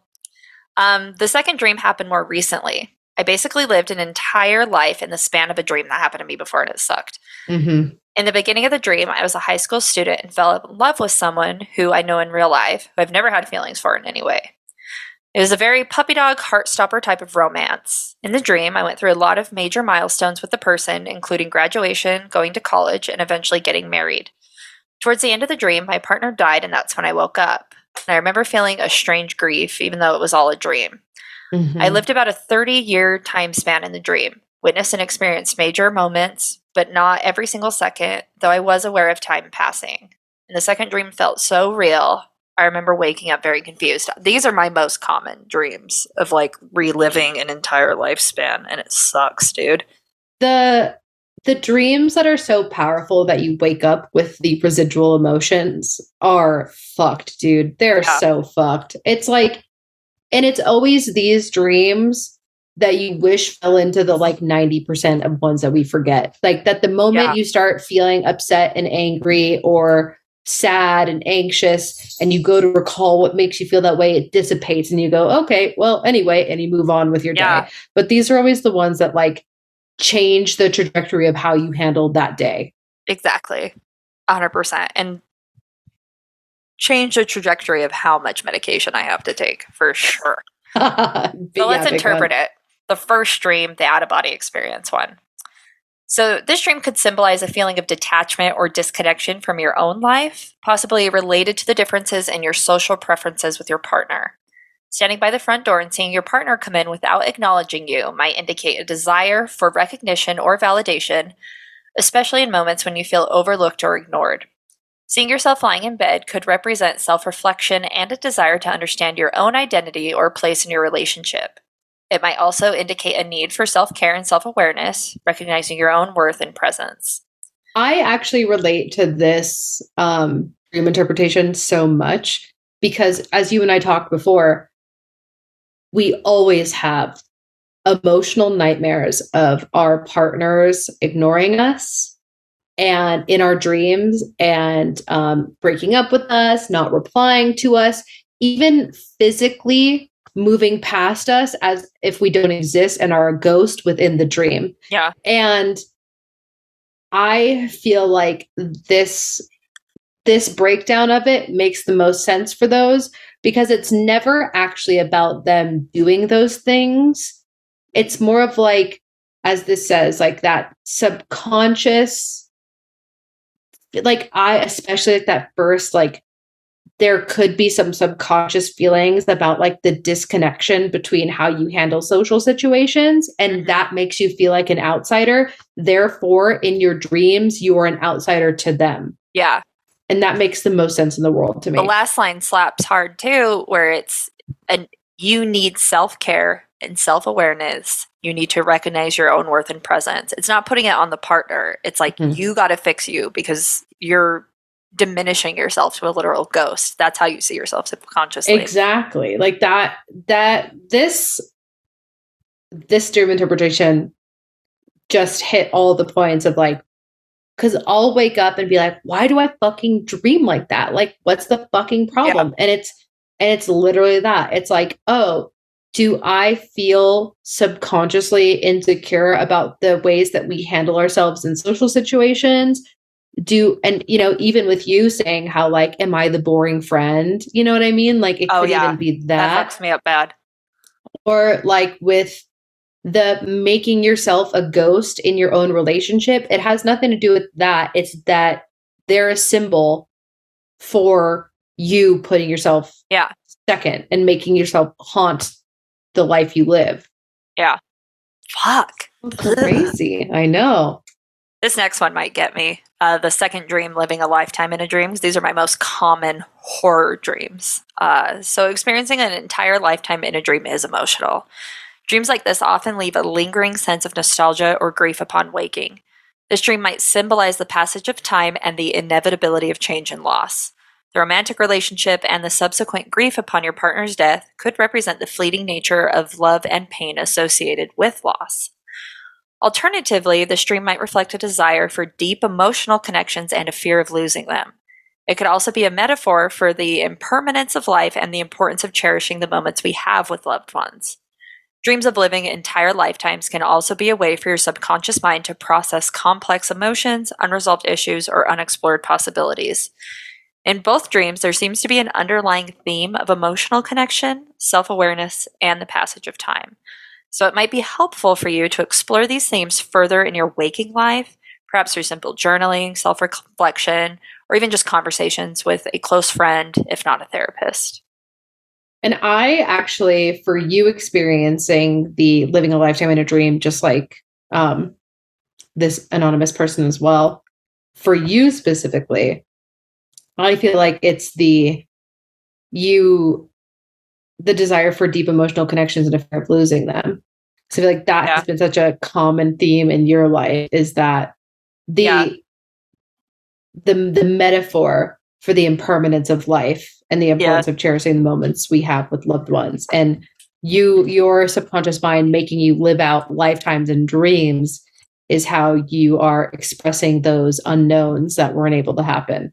Yeah, the way that my dreams tend to play out is like on the precipice of either my mom or my sister dying, reacting differently and getting them better help in a sense where they almost come back from the dead, right? And then I get to relive that lifetime where I get to go and cancel their funeral. And I get to go and like be like, fuck, dude, we have all these funeral flowers we bought for it. Isn't that crazy that like just last week you were like dead, but now you're alive and we're having dinner and I will live out my lifetime with them. And then I wake up. Oh, so then that's it on the head, 100%. Girl. That is it on the head. 100%. That is creepy scary, actually.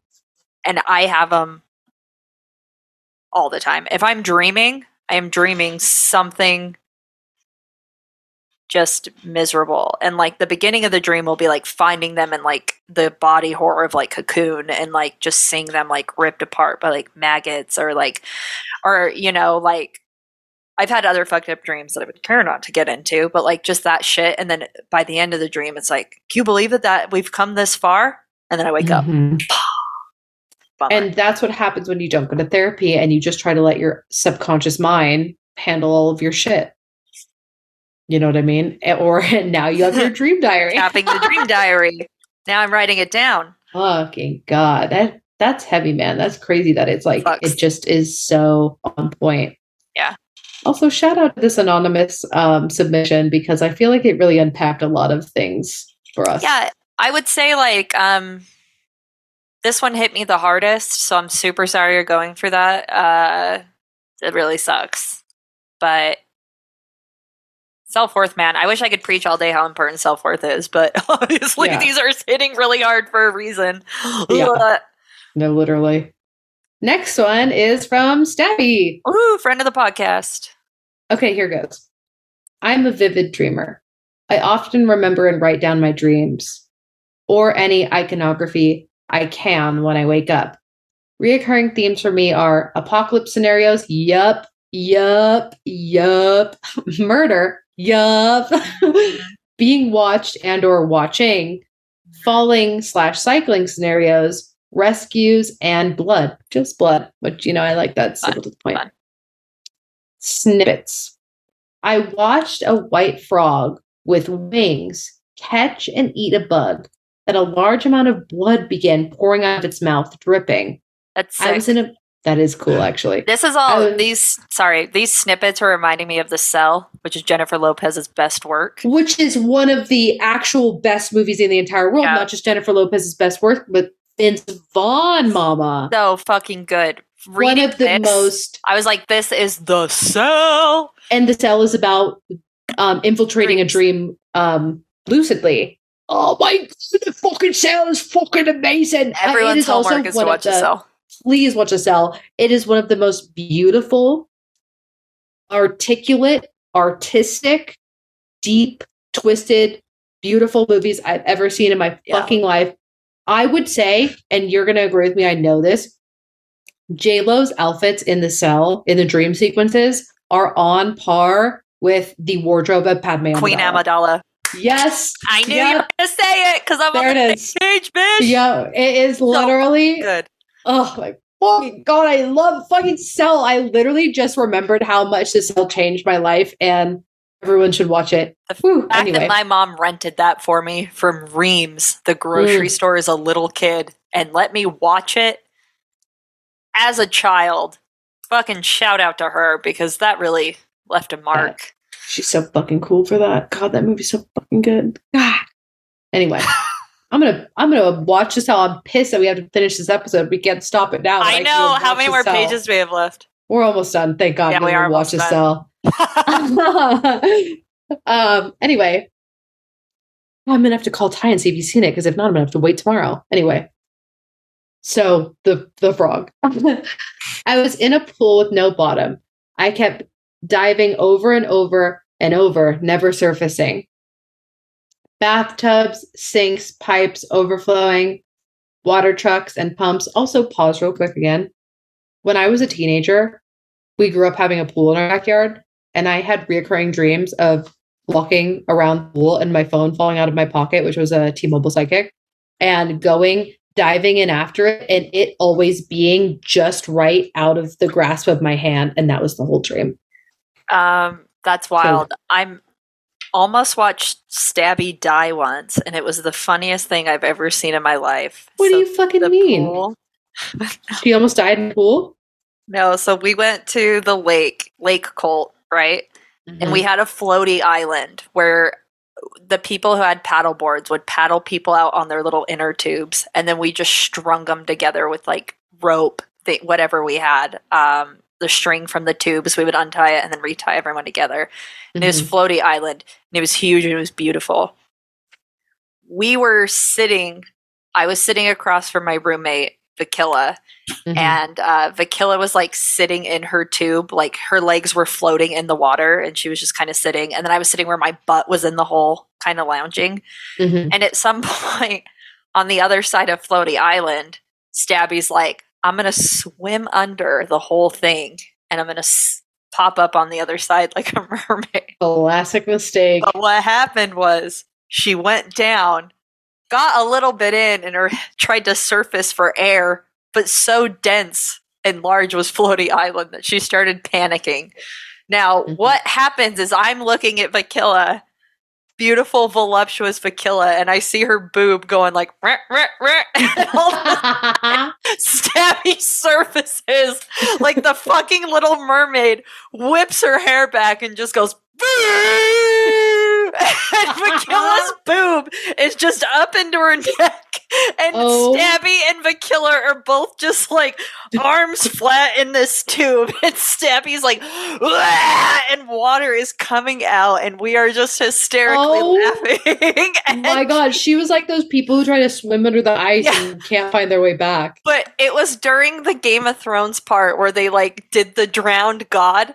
So later that day, one of our friends posted the drowned god thing on her Facebook, and we were just fucking losing it. And every time I think of just, it's like when the T-Rex comes in Jurassic Park and the cups, the water in the cup starts vibrating, but it was just the killer's boob rising a little bit until and it was just Stabby's head bobbing up, realizing it wasn't a solid surface, and just bing through the tube, and Vakilla being like, ah! And both of them just, and Stabby like actively regurgitating water. But like, it was funny.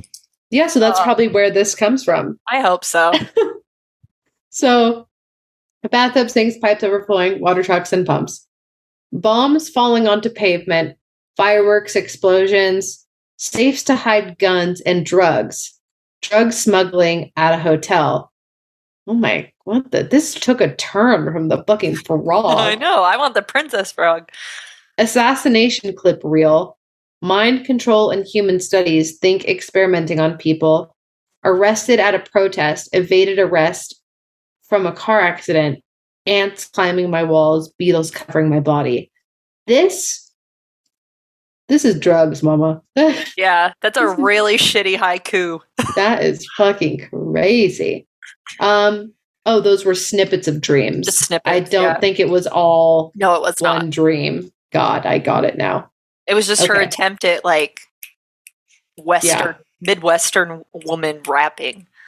Do you want to read the full dream so I don't cough into oblivion? Yeah, let me just cough on mute real quick. So here's a full dream. So recurring dreams where every time I fell asleep, an alien species or monster took over my body and the bodies of two other people. We did its bidding, killing everyone on its behalf. It was ability to time travel, set death traps in the future or past. And our reflections in the mirror would be wobbling, indicating that they were inside of us. And we could feel them coming each time, but we were helpless. I only had one skeleton and skull, but I could feel two. And a virus was taking over the town I was in, turning people into human-animal hybrid beasts that would murder people with various methods, like explosions, talons, etc. And we began to murder the hybrids en masse with the help of a mad scientist. And I almost killed a woman in a fancy bathroom. She dug her nails into my arms, and I flipped her over onto her neck, and it almost snapped in half. Someone was in the bathroom watching our interaction from a distance, observing me almost kill this woman. She lived, and I gave her water as she waited for the ambulance. And I am almost outside of myself, watching me hide in the woods. I then toggle back and forth from this inside-outside view, almost like I have a joystick in a first-person shooter game, and I am fucking with the camera angles. I am in the woods surrounded by police, investigators, and caution tape, and I am hiding from tree to tree. My hands and clothes are covered in blood, and I just murdered someone, and I'm actively at the crime scene. I woke up from the stream sick to my stomach, feeling as though I had actually killed someone and the guilt was real, and it didn't go away from weeks. You want to know what's so funny is that, and not funny because it's probably horrible for them. Also, sorry if there's noise. My heater just kicked on. It's 2 degrees in my apartment, so I'm leaving it. Sorry. Anyway, Ty has also had dreams where he's killed someone and like buried them and then like has immense regret and guilt and remorse the next day. That's wild. I've had dreams where I've killed someone, but I'm not guilty. I'm like, same. I wake up fucking empowered. I wake up and I'm like, you did it again, girl. Yeah.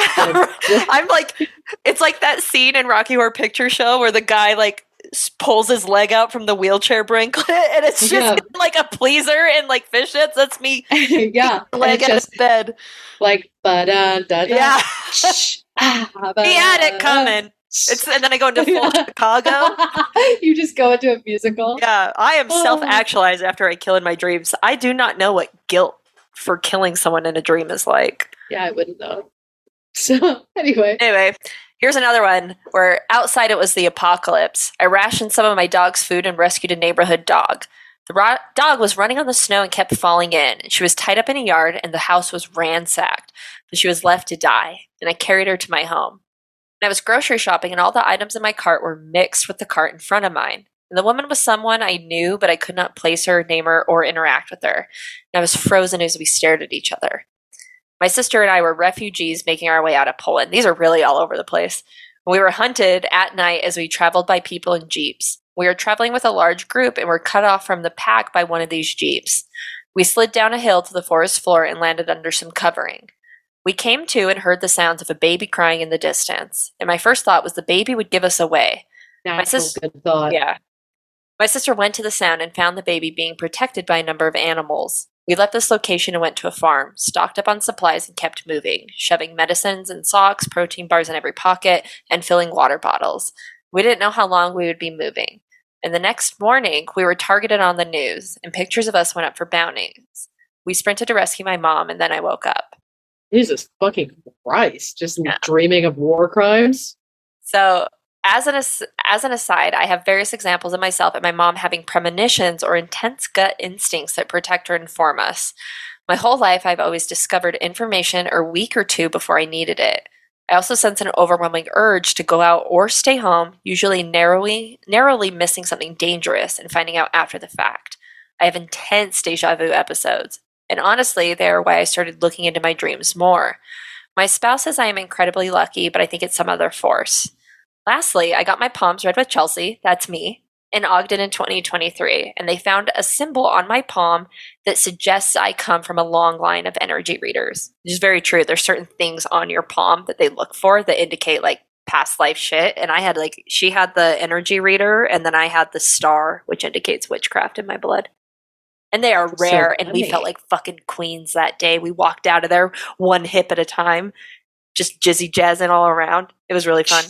Yeah, I like that they gave you the witch one, even though like you're the most superstitiously religious anti-witch person I've ever met. Well, that's where I got that folklore magic book from. And I was like, hell yes, because they were saying like, you're fearing it for a reason. This went into like some past life regression stuff of like, are you fearing it for a reason because you were persecuted for it in the past and now you're trying to cosplay religion in this life to fix what got you killed in the last one?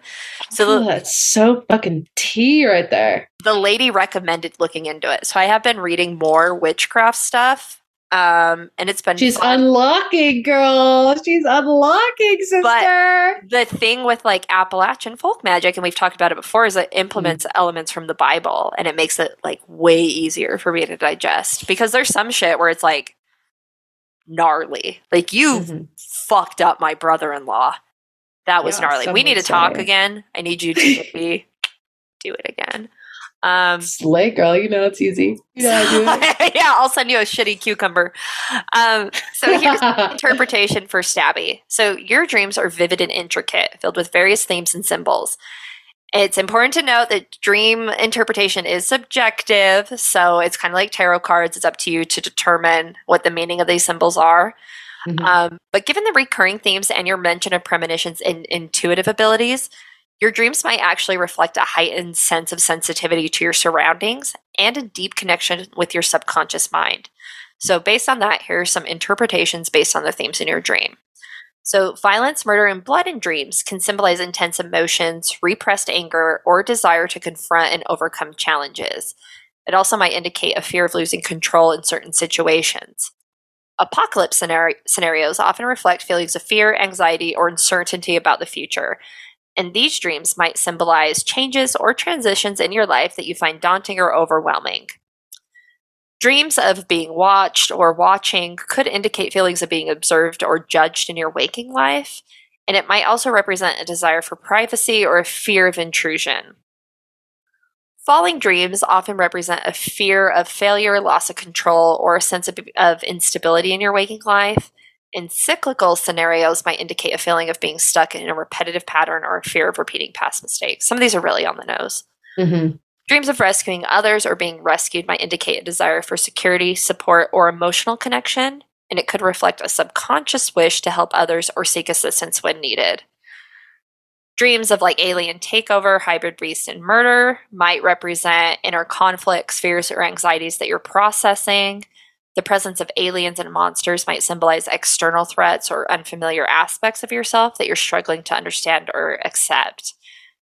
And your experiences with premonitions or gut instincts might be connected to your dreams, like your heightened sensitivity and intuition could be influencing the themes and symbols in your dreams, making them more intense and meaningful for you. So given the depth and complexity of your dreams, I recommend keeping a dream journal. We recommend keeping a dream journal and track recurring themes and symbols, because analyzing these patterns over time could provide you with deeper insights to your subconscious mind and actually expand your intuitive abilities. Yeah, and it would be so cool to just look back and read them. Okay. Dude, read them and track them to shit that happened in your life. That's the ultimate goal, I think. Yeah. Last one is another anonymous submission. The dream was set in a distant future. My friend, a real person, and I were part of a gang of spaceway robbers. Cool. That is tight. That is so cool. We were dressed in retro-futuristic spacesuits with the fishbowl helmets. We were armed with jetpacks and ray guns. We waited in the hold of our rocket ship until the signal. A light started flashing, and we quickly exited our rocket. And using the jetpacks and ray guns, we disabled the target spaceship and boarded it. Once inside the spaceship, we saw that it had a fancy interior, like a ballroom with a space chandelier full of fancy people. With a warning shot in the air, my friend took the lead and demanded all of the fancy people's money and jewels. We proceeded to rob the fancy space people at ray gun point. I appreciate the dedication to keeping us on theme. Yeah, this is sick. After the gang gathered all of the loot, my friend thanked them for their cooperation, shot some of the decorations, and we all left the spaceship the way we came and jetpacked back to our rocket. Once the hatch closed, we removed our helmets and shared some congratulations and a passionate kiss. Ooh, this is a fun dream. Oh, sorry. Then I woke up. I have never had romantic feelings about this friend. I still don't. Okay, well, that's just cinematic and fine and not weird. It was strange and unsettling. The dream was fun until the kissing part. I actively avoided this person in real life until I had time to process it all. You know, I get that. I think Chelsea and I off the mic were talking about having dreams of accidentally cheating on our partners. And I feel like that's what this feeling reminds me of, where you're like, in the dream, it's cool. And then you wake up and you're like, I didn't mean for that to happen. What the fuck was that? And I would process this as just the cinematic plot progressing, you know? It was the theater. It was a theater. Yeah, they had to do it for the plot. Big time. They had to do it for the award-winning kiss scene, which is just between two friends who are being paid for a gig. Yeah. So, you know, I get being bugged by that. So let's talk about it. Dreams set in futuristic or fantastical settings often symbolize the exploration of uncharted territories, new experiences, or unknown aspects of yourself. In this context, the space robber scenario could represent a desire for adventure, excitement, or a wish to break free from the constants of everyday life. Which, who doesn't fucking relate to that? That's fucking gorgeous. The retrofuturistic spacesuits and jetpacks might symbolize a blend of past and future, suggesting, you know what, that is actually so tea, because the fact that they specified retrofuturistic, like not just like, oh, a retro version of what they thought spacesuits would look like, or, oh, something conceptualized in sci-fi, like the mix of the two. That is very, very specific. A blend between past and future, suggesting a need to reconcile or find balance between your past experiences and future aspirations. Jetpacks in particular can represent a desire for freedom and the ability to rise above challenges. Robbing the fancy space people in the dream might symbolize a subconscious desire for power, control, or a wish to obtain something that feels unattainable in your waking life. It could also signify a feeling of injustice or a desire to challenge the status quo. The unexpected romantic encounter in the dream, even though you don't have romantic feelings for this friend, could represent a blending of emotional connections. It might symbolize a deep bond, trust, or intimacy with this person, even if it's not necessarily romantic in nature. Kissing in dreams can also signify a desire for closeness or unity. Feeling unsettled or uncomfortable after the dream is not uncommon, especially when the dream involved unexpected or unusual scenarios. Your subconscious mind might be processing complex emotions or experiences, even if they do not directly translate to your conscious thoughts or desires. And that's dream interpretation, y'all. That is so fun. It is so fun. I feel like not only did I learn a lot about everyone who submitted, but I feel like we also learned a little bit about ourselves because I have some of the same dreams as y'all. I think we all do. And I feel like some of these explanations were really universal, but in that they made so much sense. The only thing I was surprised that we didn't hear was like naked dreams. I have naked dreams, but they're not, those are the fun ones, man. I used to have naked dreams when I was younger that I would my mom would be dropping me off at school and I would walk out of the car and be naked. Yeah. I, for some reason, always have naked dreams at Lagoon. Don't know why. That is weird. And for the non-locals, Lagoon is just a theme park. Yeah, it's just, yeah. What? Roller coaster. Meaning of being, I think it's like accidentally naked, right? Yeah. It's not like, okay. Vulnerability. Dreaming of being accidentally naked can symbolize, where did this go? A feeling of vulnerability or exposure in your waking life. You may feel emotionally exposed or out of your comfort zone in particular situations. It may indicate a fear of embarrassment or concern about making a mistake in public or a social setting. This might also be reflective of anxieties related to how others perceive you. Dreaming of being naked can also be linked to issues related to self-esteem, body image, or self-acceptance. It may represent a desire for more authenticity or a need to confront and embrace one's true self, which makes sense because I had these as like a child. I don't know about you and Lagoon, though. Being accidentally naked in a dream can also symbolize a feeling of unpreparedness or fear of being caught unaware in a situation. It might be a manifestation of general anxiety or a specific situation where you felt unready. Oh, interesting. Well, damn. There you go. I loved it. I love learning about dreams. I feel comforted and unsettled at the same time because I am comforted in the fact that we all have some similarities in our dreams, and I am unsettled in the fact that science does not really understand them, and we don't really know what's going on. I like to blame the ghosts. Probably, honestly. But yeah, that's that.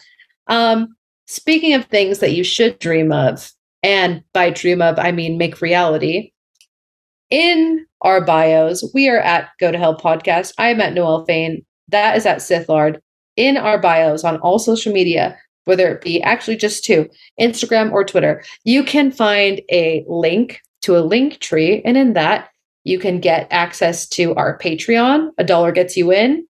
Listen, we have a lot of fun. It's a good fucking time. New episodes every week.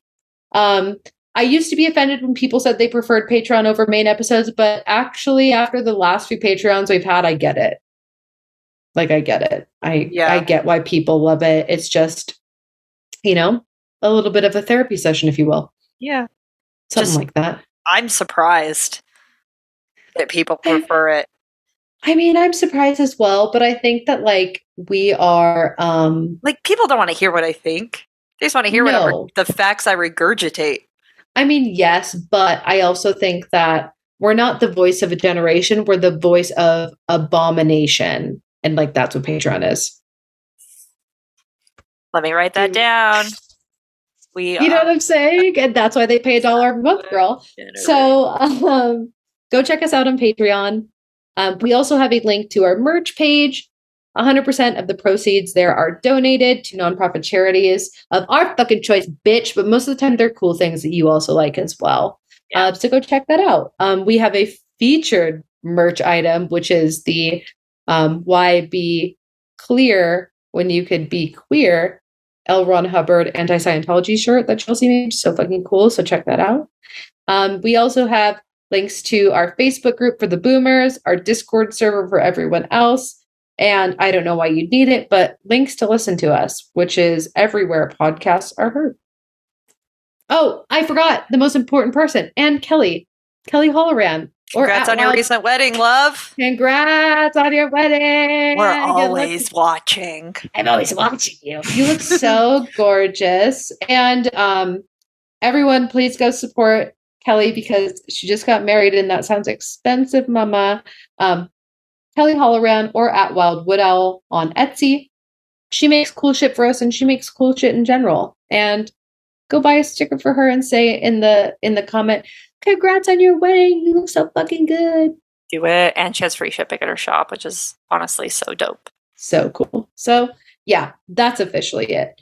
And officially, I would like to say, and I would like to say this as not just me saying this to you right now and everyone listening, but also to me, the past me as a child who kept having the reoccurring dreams, which were clearly my poor soft brain interpretation of what the devil was and being in hell, because I did the ultimate, which was embrace it, let it become a part of me. And for that, I will say, hail Satan. I'm going to say hail NyQuil. Thanks for getting me through it, man. Thanks for knocking me out every night. I can't wait for Noelle to ruin that for me because now I can't take Benadryl anymore. She says it will give me Alzheimer's, so I'm clinging to that sweet, delicious scissor. You know what I mean? It's probably got the same shit. I would actually like to unhail melatonin because melatonin is like that listener's ADHD medication. It makes me have horrific, violent, gory, terrible Cenobite dreams, which is very not slay. So fuck melatonin, and it doesn't even make me sleep better. It just makes me trip the fuck out.